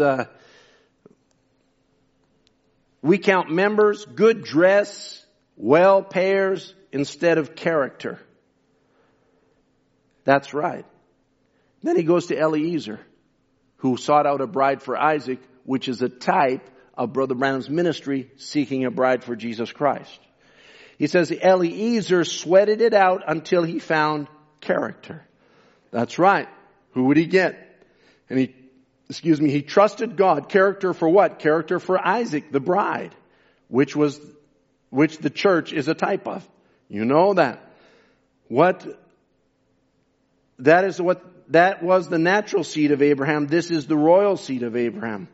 Well, if Eliezer, the messenger, hunting the bride and trying to find character, if that man is come, a messenger of the last day, trying to find the bride of Christ, he will not look for denominational membership. He will look for character that's willing. That's all I'm interested in. I'm not interested in, membership or numbers or whatever more or how many.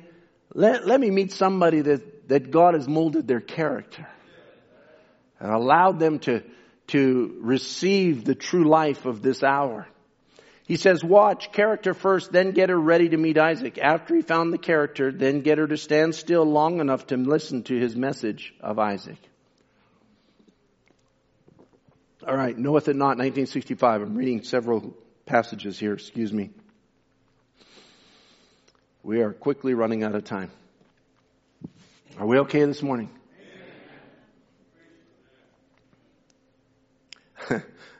I'll just say, Brother Tom said, someone talked to him and said, because of the little children, it's so nice if you hold it to about an hour, and that helps us so much. But then I had somebody who has little children talk to me and say, Brother Tim, if we're at home, it doesn't matter how long you go because we just let the children go and we just watch the service. So which one do you believe? I'm not sure. So, you believe them both. They're both real. I'm not saying Brother Tom's not telling the truth. I'm just saying that, which way do you follow? This one or this one? All right. And knoweth it not, 1965. Now I'm going to read through this, but I want you to be real careful now to not get emotionally involved in it because Brother Branham's talking about things that are very pertinent to the hour that we're living in. Brother John Andy's read this quote, a part of it a few weeks ago. And, but I want to read it to give you the background of it so you understand where Brother Branham's coming from. Okay. He said, okay. He says, what are we coming here for? What are we doing? Are we coming here playing a game? Are we coming here meeting as a lodge? Christ can't come until that church is perfectly right. He's waiting on us. I believe we're at the end. He says, look at California. Look at the riots. Look at the 1,900 people being killed. Racial. Didn't I tell you here not long ago that Martin Luther King would lead his people to a massacre? How many remembers that? Now, I'm not going to go in and explain this, all right? I'm just going to read it. He said, it isn't them colored people, it's them leaders stirring them up. It isn't integration, segregation, whatever you want to call it, it's the devil. That's right. Not only to the white, colored, it's all of them. It's the devil. All right, so now Brother Branham says, not just the colored people, it's the white people. Hello? He said, I'm sorry, I'm getting involved in the quote now. I'll just read it. He says, it's the devil. The mental faculties, now here we go. The mental faculties and reasons of men is broke down. There's no hopes, it's beyond hope. The whole thing is a putrefated sore. He says the mental faculties of men, they can't make decisions. Then he says, I'm not a politician, neither Democrat nor Republican. They're all filthy. I'm for one kingdom, and that's the kingdom of Jesus Christ. But did you ever see a bunch of puppets like we got there now? Like that bunch of Texans we got in there and say, whatever the people wants, if they want communism, we'll give them communism. If they want integration, we'll give them integration. If they want segregation, we'll give them whatever. Says where, and then he says, where is men?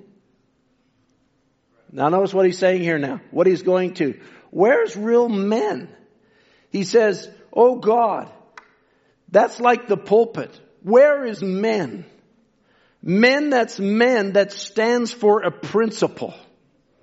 Where is women that stands for a principle? Where is a church that stands for a principle? I ain't got a nickel worth of time for wishy-washy, give-in, compromising spirit. Can you say amen to that? He says, if a woman's a woman, let her be a lady. If a man's a man, let him be a man. If he's president, and then here's where Brother John read it. He says, where is our John Quincy Adams? Where is our Abraham Lincolns? Men of principle. They stood for something. He says, where is our Patrick Henry? Said, give me liberty or give me death. Where's the man that stands for what's right? Where's the man that's not afraid to speak out regardless if the whole world's against him? Speak out for what's right and stand for it. And then he says, and die for it. He says, where's our Arnold von Winkelried in this world again today? Where's our men of integrity? Where is men with spirit? They're so wishy-washy and gummed up until they don't know where they stand. God, let me stand with the principles of one man as a minister. The word of God, the word of Jesus Christ, for heavens and earth will pass away, but it'll never fail. On this rock I'll build my church. The gates of hell shall not prevail against it. Amen. He says, let me stand. If I'm the only one standing as one man, as a minister, this is what I stand for. Amen. He says, he mentions three things here, and I'll mention these three things and then I'll close. He says, where's men of principle? Where's men of integrity? And where's men with spirit? And I thought this very striking the way he said these things. Integrity is a very striking word because integrity in the scriptural meaning, it means not just innocent or uprightness. It means completeness. That's important.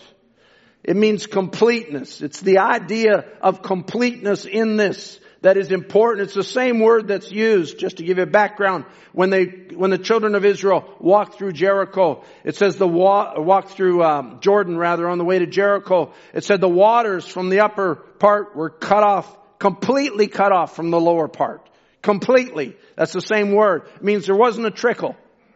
It means it completely cut off. Not some, it was a little bit of this and a little, no, it was completely cut off. When Samuel visited Jesse's house, he asked him the question, used the same word. And he's going through all the young men there, and they all look like great young men. God says, no, no, no, no, no, no. And Samuel says to Jesse, is this all of your children? Is this your complete family?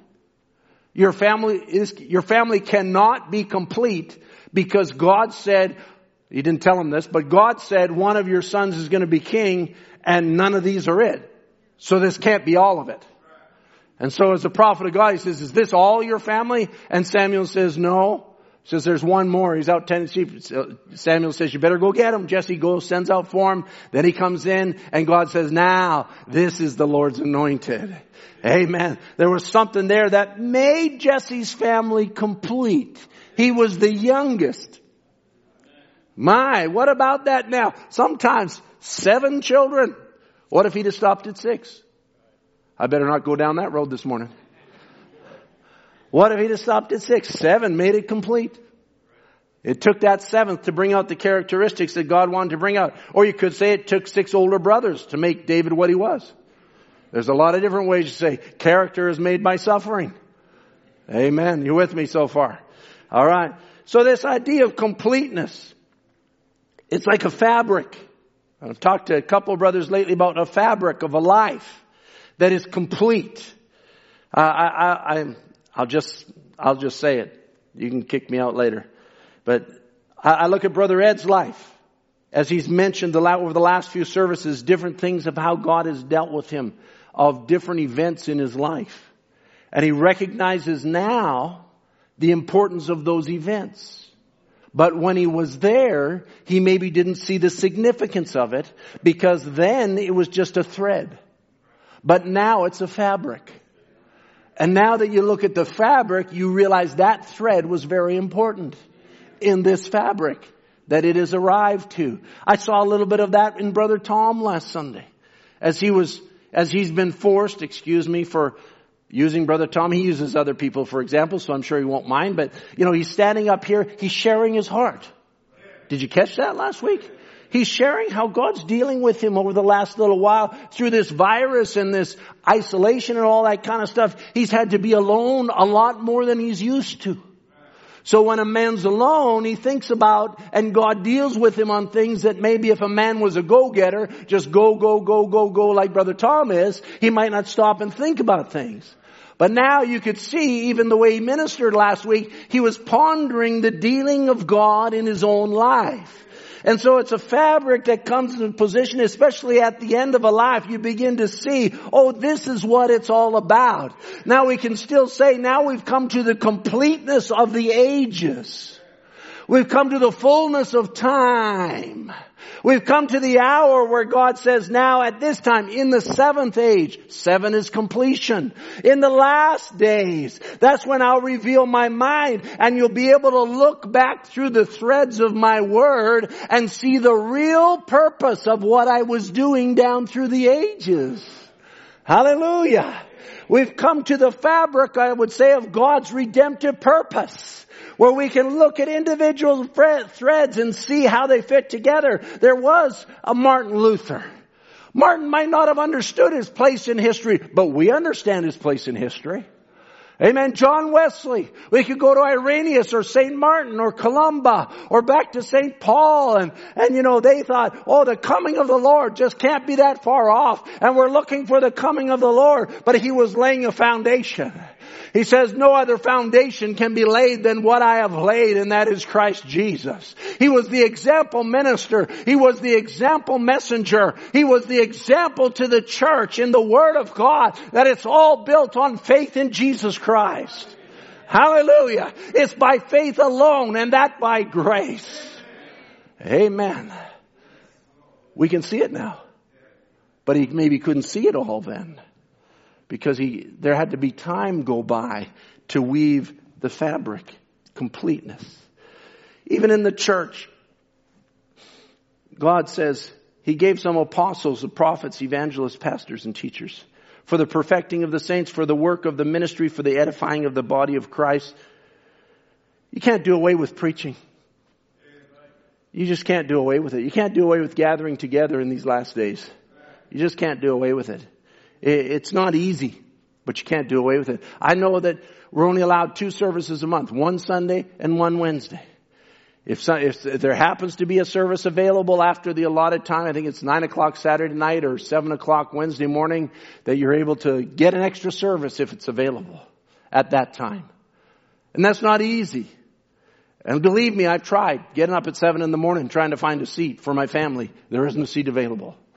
And, they're here today because we were able to book them in. We thank God for that. But it's not easy. But yet in the midst of all that, as we struggle through and we wrestle through and we work and we labor and we design and we try and do what we can, because there must be ministry. There must be the preaching of the Word of God. Hello? There must be someone, as Brother Branham says, now take these things and dig deeper into them. Now I'm just hitting the surface of it, he says. And I'm just hitting the highlights, I think he says. And all of these things, what is he doing? He's laying out a message. He says, this is the mind of God revealed, but God has equipped men to dig deeper into it. He says, for a purpose.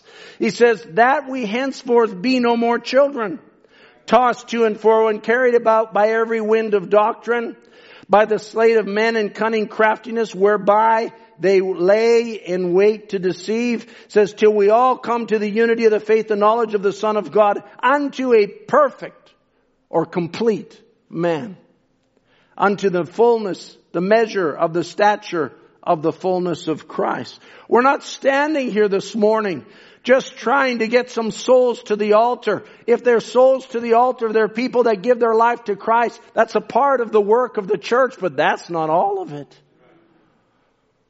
Brother Branham says in these last days there must be a bride with character, clothed with the Word of God. Otherwise, you ever think why Brother Branham preached 1,100 messages? Why preach the seals? Why preach Christ the mystery of God revealed? Why preach invisible union if all it is salvation?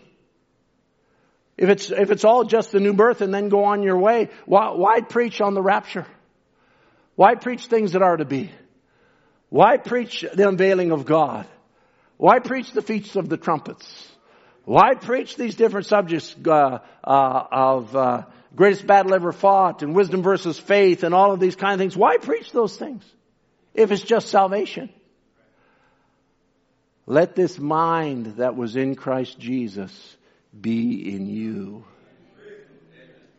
I give you the key. I give you the title deed that you could find in there what Adam lost.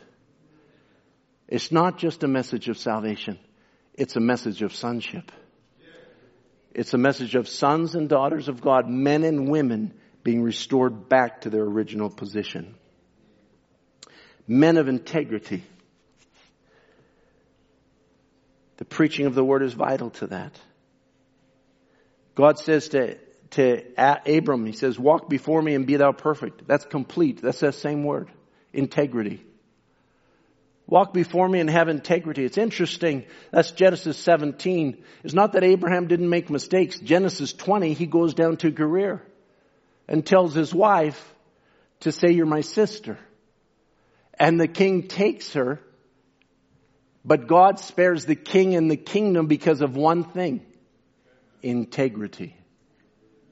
Here's a man that's not even a believer, but because of integrity, God says, that's why I didn't kill you.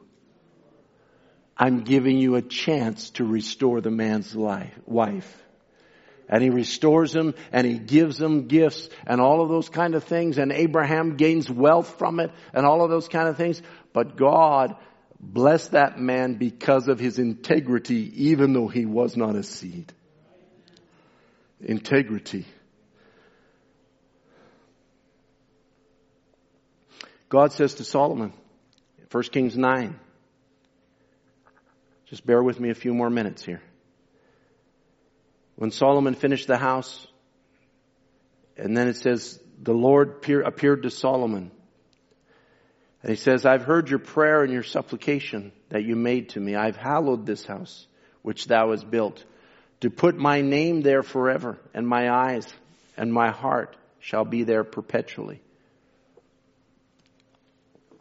And then he says, this is powerful. And if thou wilt walk before me, as David thy father walked, in the integrity of his heart, and in uprightness, to do according to all that I have commanded you, and will keep my statutes and my judgments, then I will establish the throne of thy kingdom upon Israel forever, as I promised David your father. All right, so now God speaks to Solomon. He says, all right, I've blessed you. I've heard your prayers. I've answered your prayer. I've even said, you're my son, as he called him Jedediah, beloved of the Lord. And he says, Solomon, I've dealt with you. Now, if you'll stay before me with integrity. Hello, brothers. With integrity. With completeness. Stand for what's right. Eschew what evil. No wonder God looked at Job and says, Satan, have you considered my servant Job? A man that escheweth evil. A man upright, a perfect man. A complete man. A man with integrity. A man that knows where he's standing. A man who doesn't care what other people. A man that doesn't care that he loses family and wealth and houses and everything. He knows where he stands with me and he stays there. A man with integrity. Hello, brothers. I'm preaching to you now. A man with integrity. Brother Brown goes on, he says, men with spirit. Not wishy-washy. In other words, if you don't know where you stand, then you take on the opinion of the moment. If you don't know where you stand, I'll even say it this way, God forbid, but if you don't know where you stand, a man could stand behind this pulpit and preach something that's not right and you'll say amen to it. I'd rather see men with spirit that'll stand and say, that doesn't sound right. I'm not just saying amen just to say amen. Hello, men? I'm not just here just to be a yes man. I'm not just here just to agree with everything. I know where I stand. I want integrity in my life. Furthermore, I don't want to be wishy-washy. I want to have a spirit. I want to have a real masculine, God-given spirit. You know, John the Baptist, how that Jesus described him. He says, what did you go out into the wilderness to see? A reed shaken with the wind? What were you thinking you were going to see when you went to see John the Baptist? Just a wind would come along and blow him this direction or blow him that direction. See, the preaching of the word is to ensure that we're not blown by every wind of doctrine. And so he says, what did you go out to see? A man clothed in soft raiment? Behold, they that wear soft clothing are in the king's houses. What did you go to see? A prophet? I say unto you, more than a prophet. But this is he of whom it's written, behold, I send my messenger before my face. Now, before thy face. And so Jesus is describing him here. This man is a real man. This man is a real servant of God. This man knows where he stands. But then he ends up with, but notwithstanding, he that is least in the kingdom of heaven is greater than he.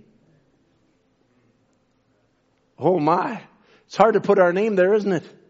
It's hard to say, oh, is that me he's talking about? He's talking about you, brothers. He's talking about you. He's talking, I give you what you have need of to be a greater than John the Baptist. The least in the kingdom of God is greater than he. Oh my.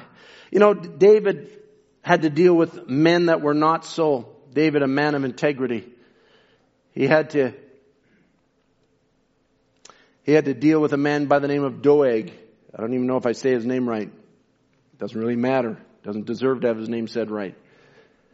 The man was a reprobate. The man was an opportunist. The man hung around the servant of God. The man hung around the king. He was a chief herdsman and he was a yes man for Saul, because he knew that if he would be a yes man for Saul, then that would allow him to gain wealth. And he was interested in wealth. And so he saw all of these comings and goings, and he happened to be at the place as David was running away from Saul. He happened to be at the tabernacle where David grabbed the sword of Goliath and took some food and ran off into the wilderness. And Doeg was there and saw him there. And when Saul said, who will tell me where David is? Who's lent his hand? It was Doeg that told on the priests. That said, actually it was Abiathar and the priests there over at the tabernacle. They were the ones that helped David. They're against you. Because he knew in that fallen condition that he could manipulate himself into a place that Saul would favor him. Now let me just say something here or highlight something here. Jonathan, his own son, refused to say a word against David. His own son, with his own daddy, said, you know what? I'm not turning David in. I'm not going to betray him. David's a real man. Sometimes we got all kinds of things that we want to say against somebody that'll make us feel better. Sometimes the person's only way to lift themselves up is to tear other people down. I say shame on them. That's not a man. A man will try and build somebody else up. A man will try and encourage somebody. A man will try and hold somebody up. And sometimes it's not easy. But it takes a real stalwartness of a man to say, you know what? I got nothing to accuse David of. But Doeg wasn't that kind of a man. And in Psalms 52, you can read it when you go home. David prophesies of him. He says, lo, this is the man that made not God his strength, but trusted in the abundance of his riches and strengthened himself in his wickedness. There you go. In Psalms 52, you'll find David writing about there. Brother Branham says, lastly, he says, men with principle. I'll close on this thought. Because there's a principle behind what we do. Men with principle. Yet I'll say, yet still being men. How could I say it this way? I guess I'll just say it the way Brother Branham said. He says it's ridiculous to look at the way that women dress today. I'll pause for an amen. I'm not talking about believers. I'm talking about the world. Brother Branham's talking about the world. He says, I'm not talking about Presbyterian Methodists. I'm talking about you holiness women. Go down the street and he says, I have a little cross hanging in the front of my car. And somebody said to me, he said, Billy, you know that's a Catholic emblem. He said, when did the Catholics have the option on the cross? He says, that's not an emblem of Catholic faith. That's the emblem of Christian faith. He says, the cross represents him who died and rose again. And I said, I keep looking on the street 25 years ago or 30 when I was almost blind. I promised God if he'd heal my eyes, I'd look at the right thing. I'm just letting this sink in, brothers. We're living in a very evil time. He says, and I said, to everywhere you look, it's so ungodly. Women half dressed, naked women laying in the yards and everywhere. I look at the cross instead of looking. And remember that what Christ did for me and turn my head to the things that's of the devil. Can you brothers say amen to that? Talking about principles here. Brother Branham did not say he didn't see it. All right, I'm not becoming legalistic here, and I don't want the devil to take it like a knife and use it against you and twist it in you, because you will see things you don't want to see. Brother Branham says it's all over the street. Well, how did he know he's all over the street? He says he saw it. How did he know there's women laying in the yards? Because he saw them laying in the yards. How did he know that they're half naked? Because he saw them half naked. How did he know that? But he says, but what I will do as a son of God, I will turn my head. It's hard to believe, Brother Tim. Isn't this kind of elementary that what you're preaching on? It needs to be preached. It needs to be said. And it needs to be reminded there's a younger generation growing up. It does not come, brothers, just by the fact that you're a man. As a man, John was warned in Revelation chapter 17. This is what started this whole subject. In Revelation chapter 17, he's warned, I'm going to show you the judgment of the great whore. The one that's full of the blood of the martyrs. And I'm going to, this woman of blasphemy, I'm going to show you this woman. And so John sees this woman, and the Bible says he wonders at her with admiration. Hello? He's a man. And in a vision, he sees a beautiful woman. Deceptive. There's something in a man, Brother Branham says, when a man looks at a woman, it can't help but anoint his masculine nature. It's the way that he's made. But where's the men of principle? That when they see something they know is not of God, they will turn their head. Every man ought to say amen. There's a reality of a battle of manhood. He says, he talks about going down the road one day and sees a young girl dressed in a bikini, and he says, I think I might go talk to her. Then he says, I thought, no, I better not. I'll just go up here on the road and pray for her. Someone see me stop and talk to her, I better not do it. Why? Principle. Say, well, I was just witnessing to her, Brother Tim. Principle. He wouldn't stop, talk to her. He would look bad. He says, I'll go over here and pray for this girl. He says, now listen, you sons of God, you get in the same place. Those Jezebels of the day will play up to you, but a thinking man will think first. She may be so pretty. Oh, you might say, I can make a hit with her, but it'll cost you your soul, boy. Some of you girls, to these Rickies, thinking man's filter produces a holy man's taste. You married men, when you see that, now this isn't 1948, this is 1965. I hope you understand what I'm meaning. This is in the last few months of his ministry. He's warning men. Even if you're a son of God, if you're a real man, the devil will try and get you. Hello? Let's be men of principle. Let's be men of integrity. Let's be men who have a spirit for God. He says, when science made the women look so pretty in the antediluvian world until the sons of God took the daughters of men, not daughters of God. God never did forgive it. They destroyed the whole things. And then he says, it'll cost you your home. It'll cost you your position. It'll cost you everything you got. Listen, I was just reading this morning before the service for the second time. And I just felt like God was telling me, read this. It's for somebody. He says, it'll cost you your home. It'll cost you your position. It'll cost you everything you got. Besides that, your soul. It'll break up your home. It may have another man raise your children or another woman raise your children. Brother Branham's just laying it out, and I say, run! Don't mess with it. Run from it. Because the devil will try to destroy. He's going about as a roaring lion, seeking whom he may devour. Be men. Men, be real men. Be real husbands. Be real fathers. Be real daddies. Be real brothers. God's purpose was to divide himself. Think about this now. As we come to a close, musicians can come. God's purpose was to divide himself as he was alone with his thoughts before the foundation of the world.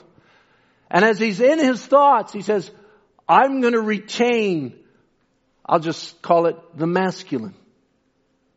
But I'm going to raise up a people in whom I'm going to put the feminine part of myself. Just like he divided Adam. Because I'm going to send my spirit into these people. That's what I want to speak on next week. Because he had a purpose. So that it'll be at the end of it all, I won't be complete without them. And they won't be complete without me. Hallelujah. Neither one is complete without the other. But when they come together, that's why Brother Branham talks about when two omnipotents meet, then nothing is impossible. He laid out his promises, and there we see the masculine nature. The promises of the masculine towards the feminine. How that the husband will make her life, and how he will perform his duty, and how he will take care of her, and how he will provide for her, and how he will be the one that labors, and how he will be the one that makes the sacrifice. Are you listening, brothers? How he will be a man of principle, a man of integrity, a man with spirit. God says, that's what I am. And that's how I made my son Adam. And that's how he'll be. And that's how I made Christ. And that's how I will make my sons. They'll be real men in the hour that they're living in. Samuel said to Saul, when Saul grabbed his mantle and rent it, and Samuel said, so has the Lord rent the kingdom from you. And furthermore, he says, the strength of Israel will not lie nor repent. For he is not a man that he should repent. God doesn't make mistakes, but you will. And that means, I don't like to use the word real men. Brother Branham used the word real men. Real men know how to admit their mistakes.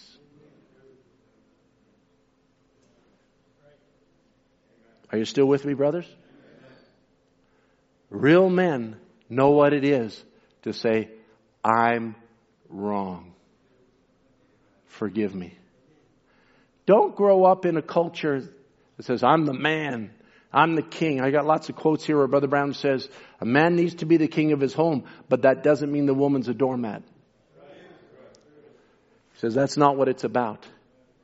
But a real man, if we just don't have time, maybe we'll carry on a little bit as we mingle the two together next week. Lord willing. But a real man truly is a man with integrity. A man of principles. And a man with some spirit to him that knows who he is.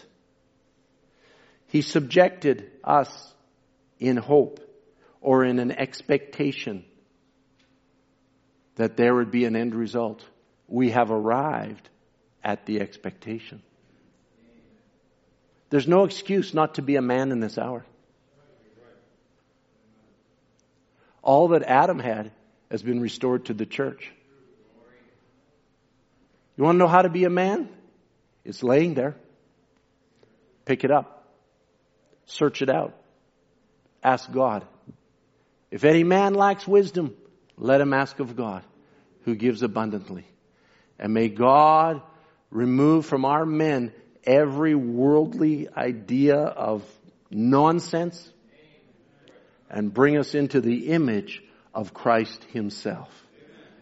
Amen. We sang a song earlier, My Hope is in the Lord. Let's stand together. I stand in awe within the presence of the Lord. Of the ages lie, for whom the raging of the sea subside, the living sacrifice, the only source of life. My hope is in the Lord. From this time on and evermore, my hope is in the Lord forevermore.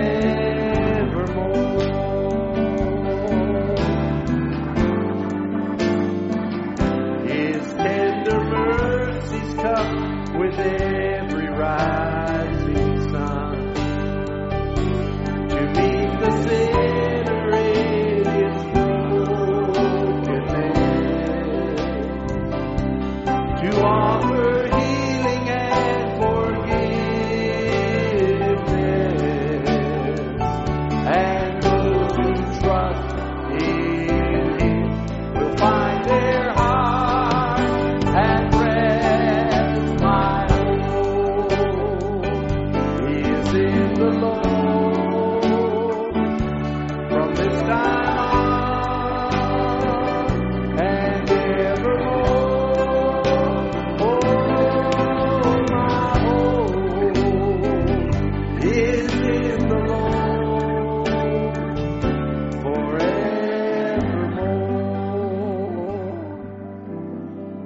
Now that we've preached the subject, you can go throughout the Scripture and see these attributes in real men. You can see a Shamgar about whom little is written.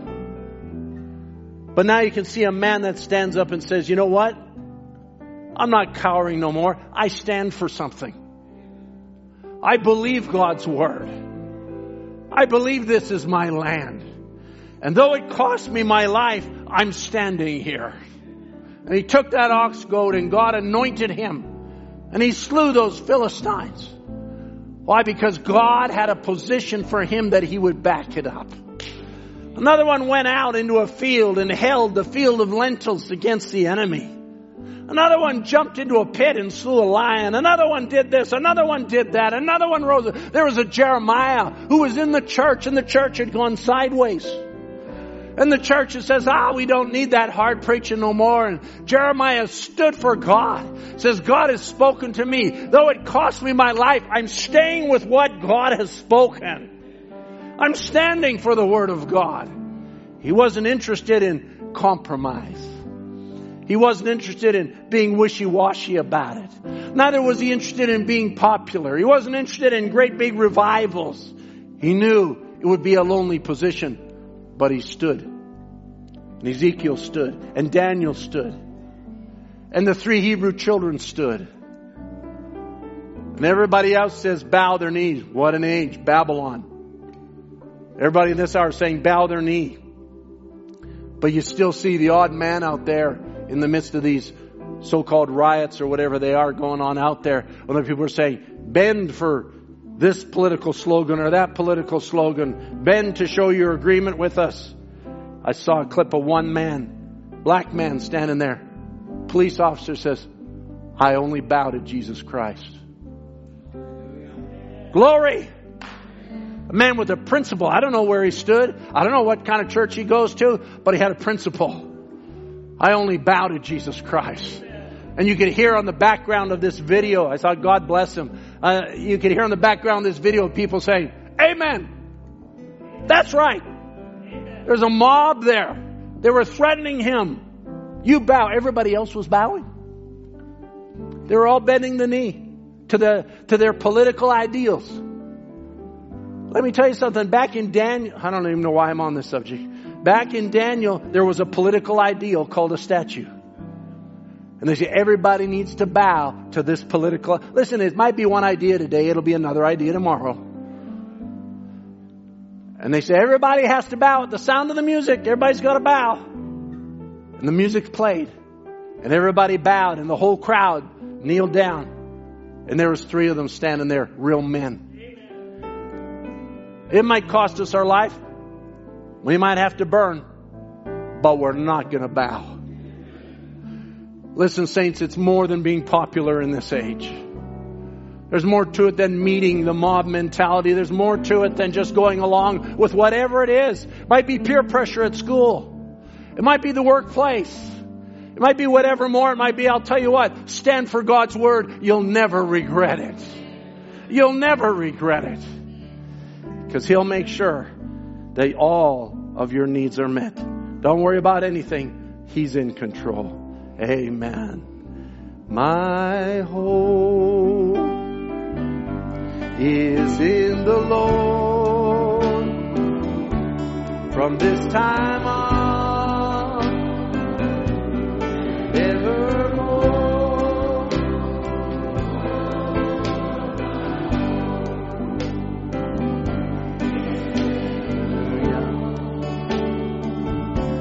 Forevermore.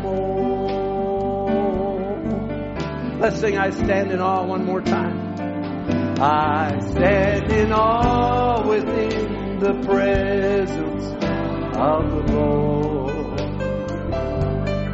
To the wisdom of the ages lie. For whom the raging of the sea subsides. Oh Lord, how great Thou art, the living sacrifice. Only hope, source of life, my hope is in the Lord. From this time on and evermore. Oh, my hope is in the Lord.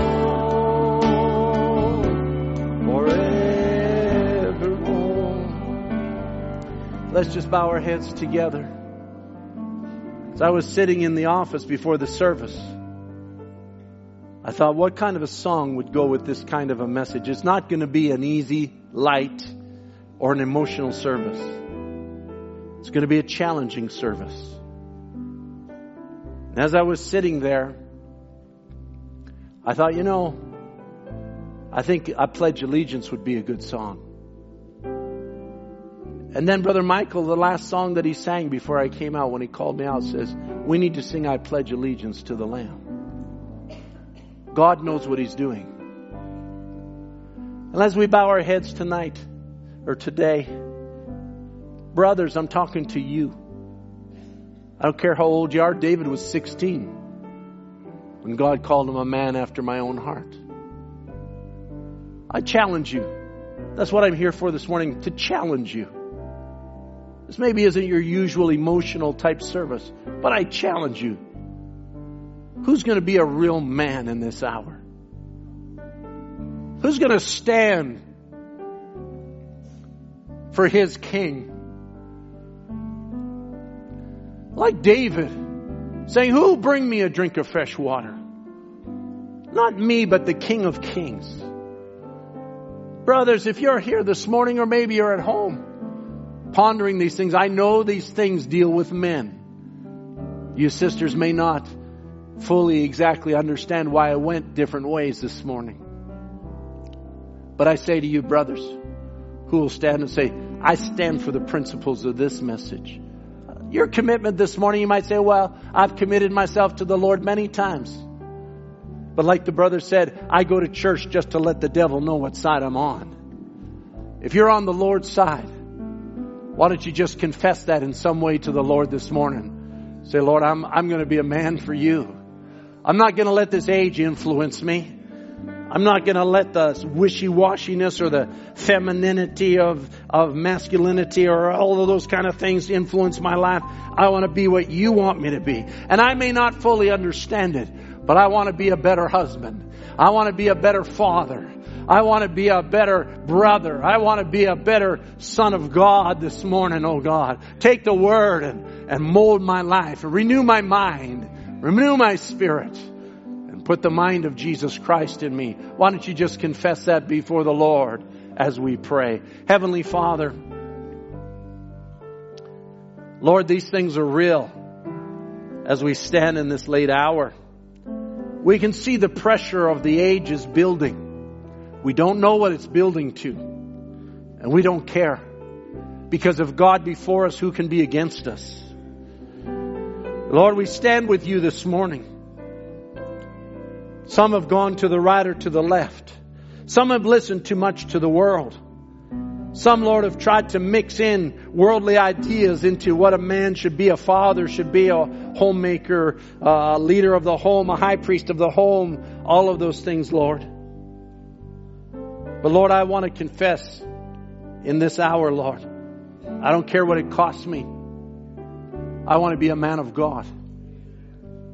I stand with my brothers here this morning and out over the internet and wherever it might be. I stand with them, say, I'm standing for the Lord. I'm standing for the Word of God.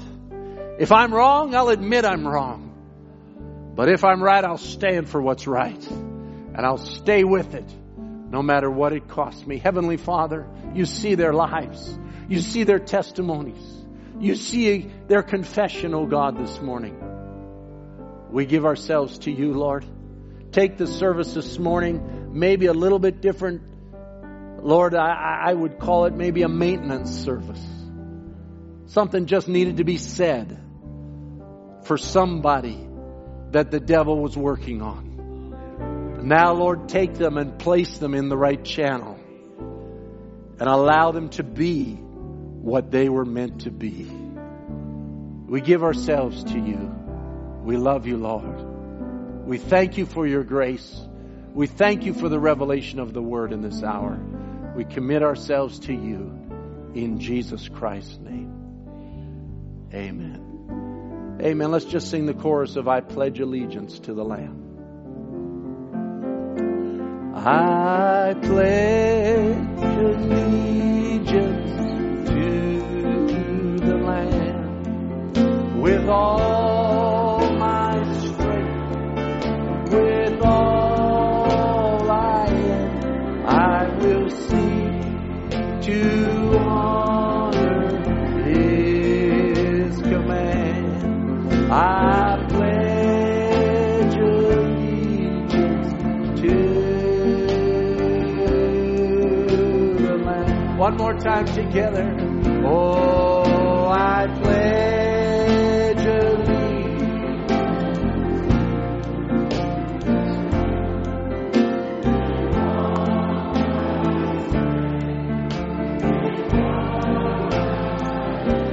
I will seek to honor His command. I pledge allegiance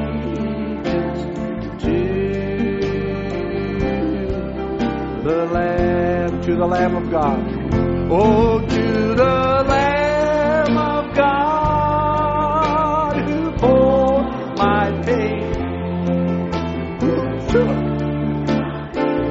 Yes, Lord.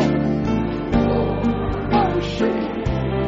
I will seek to honor His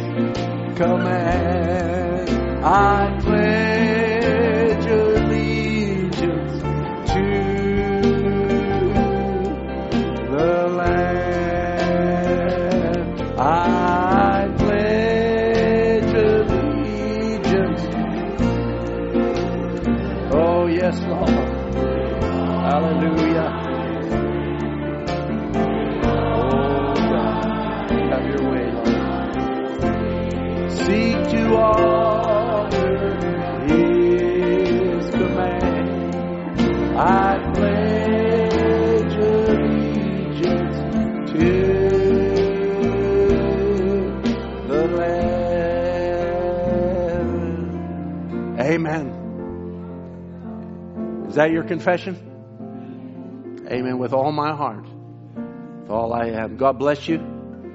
Greet one another from a distance. It's good to be with you in the house of the Lord. God bless you, each and every one.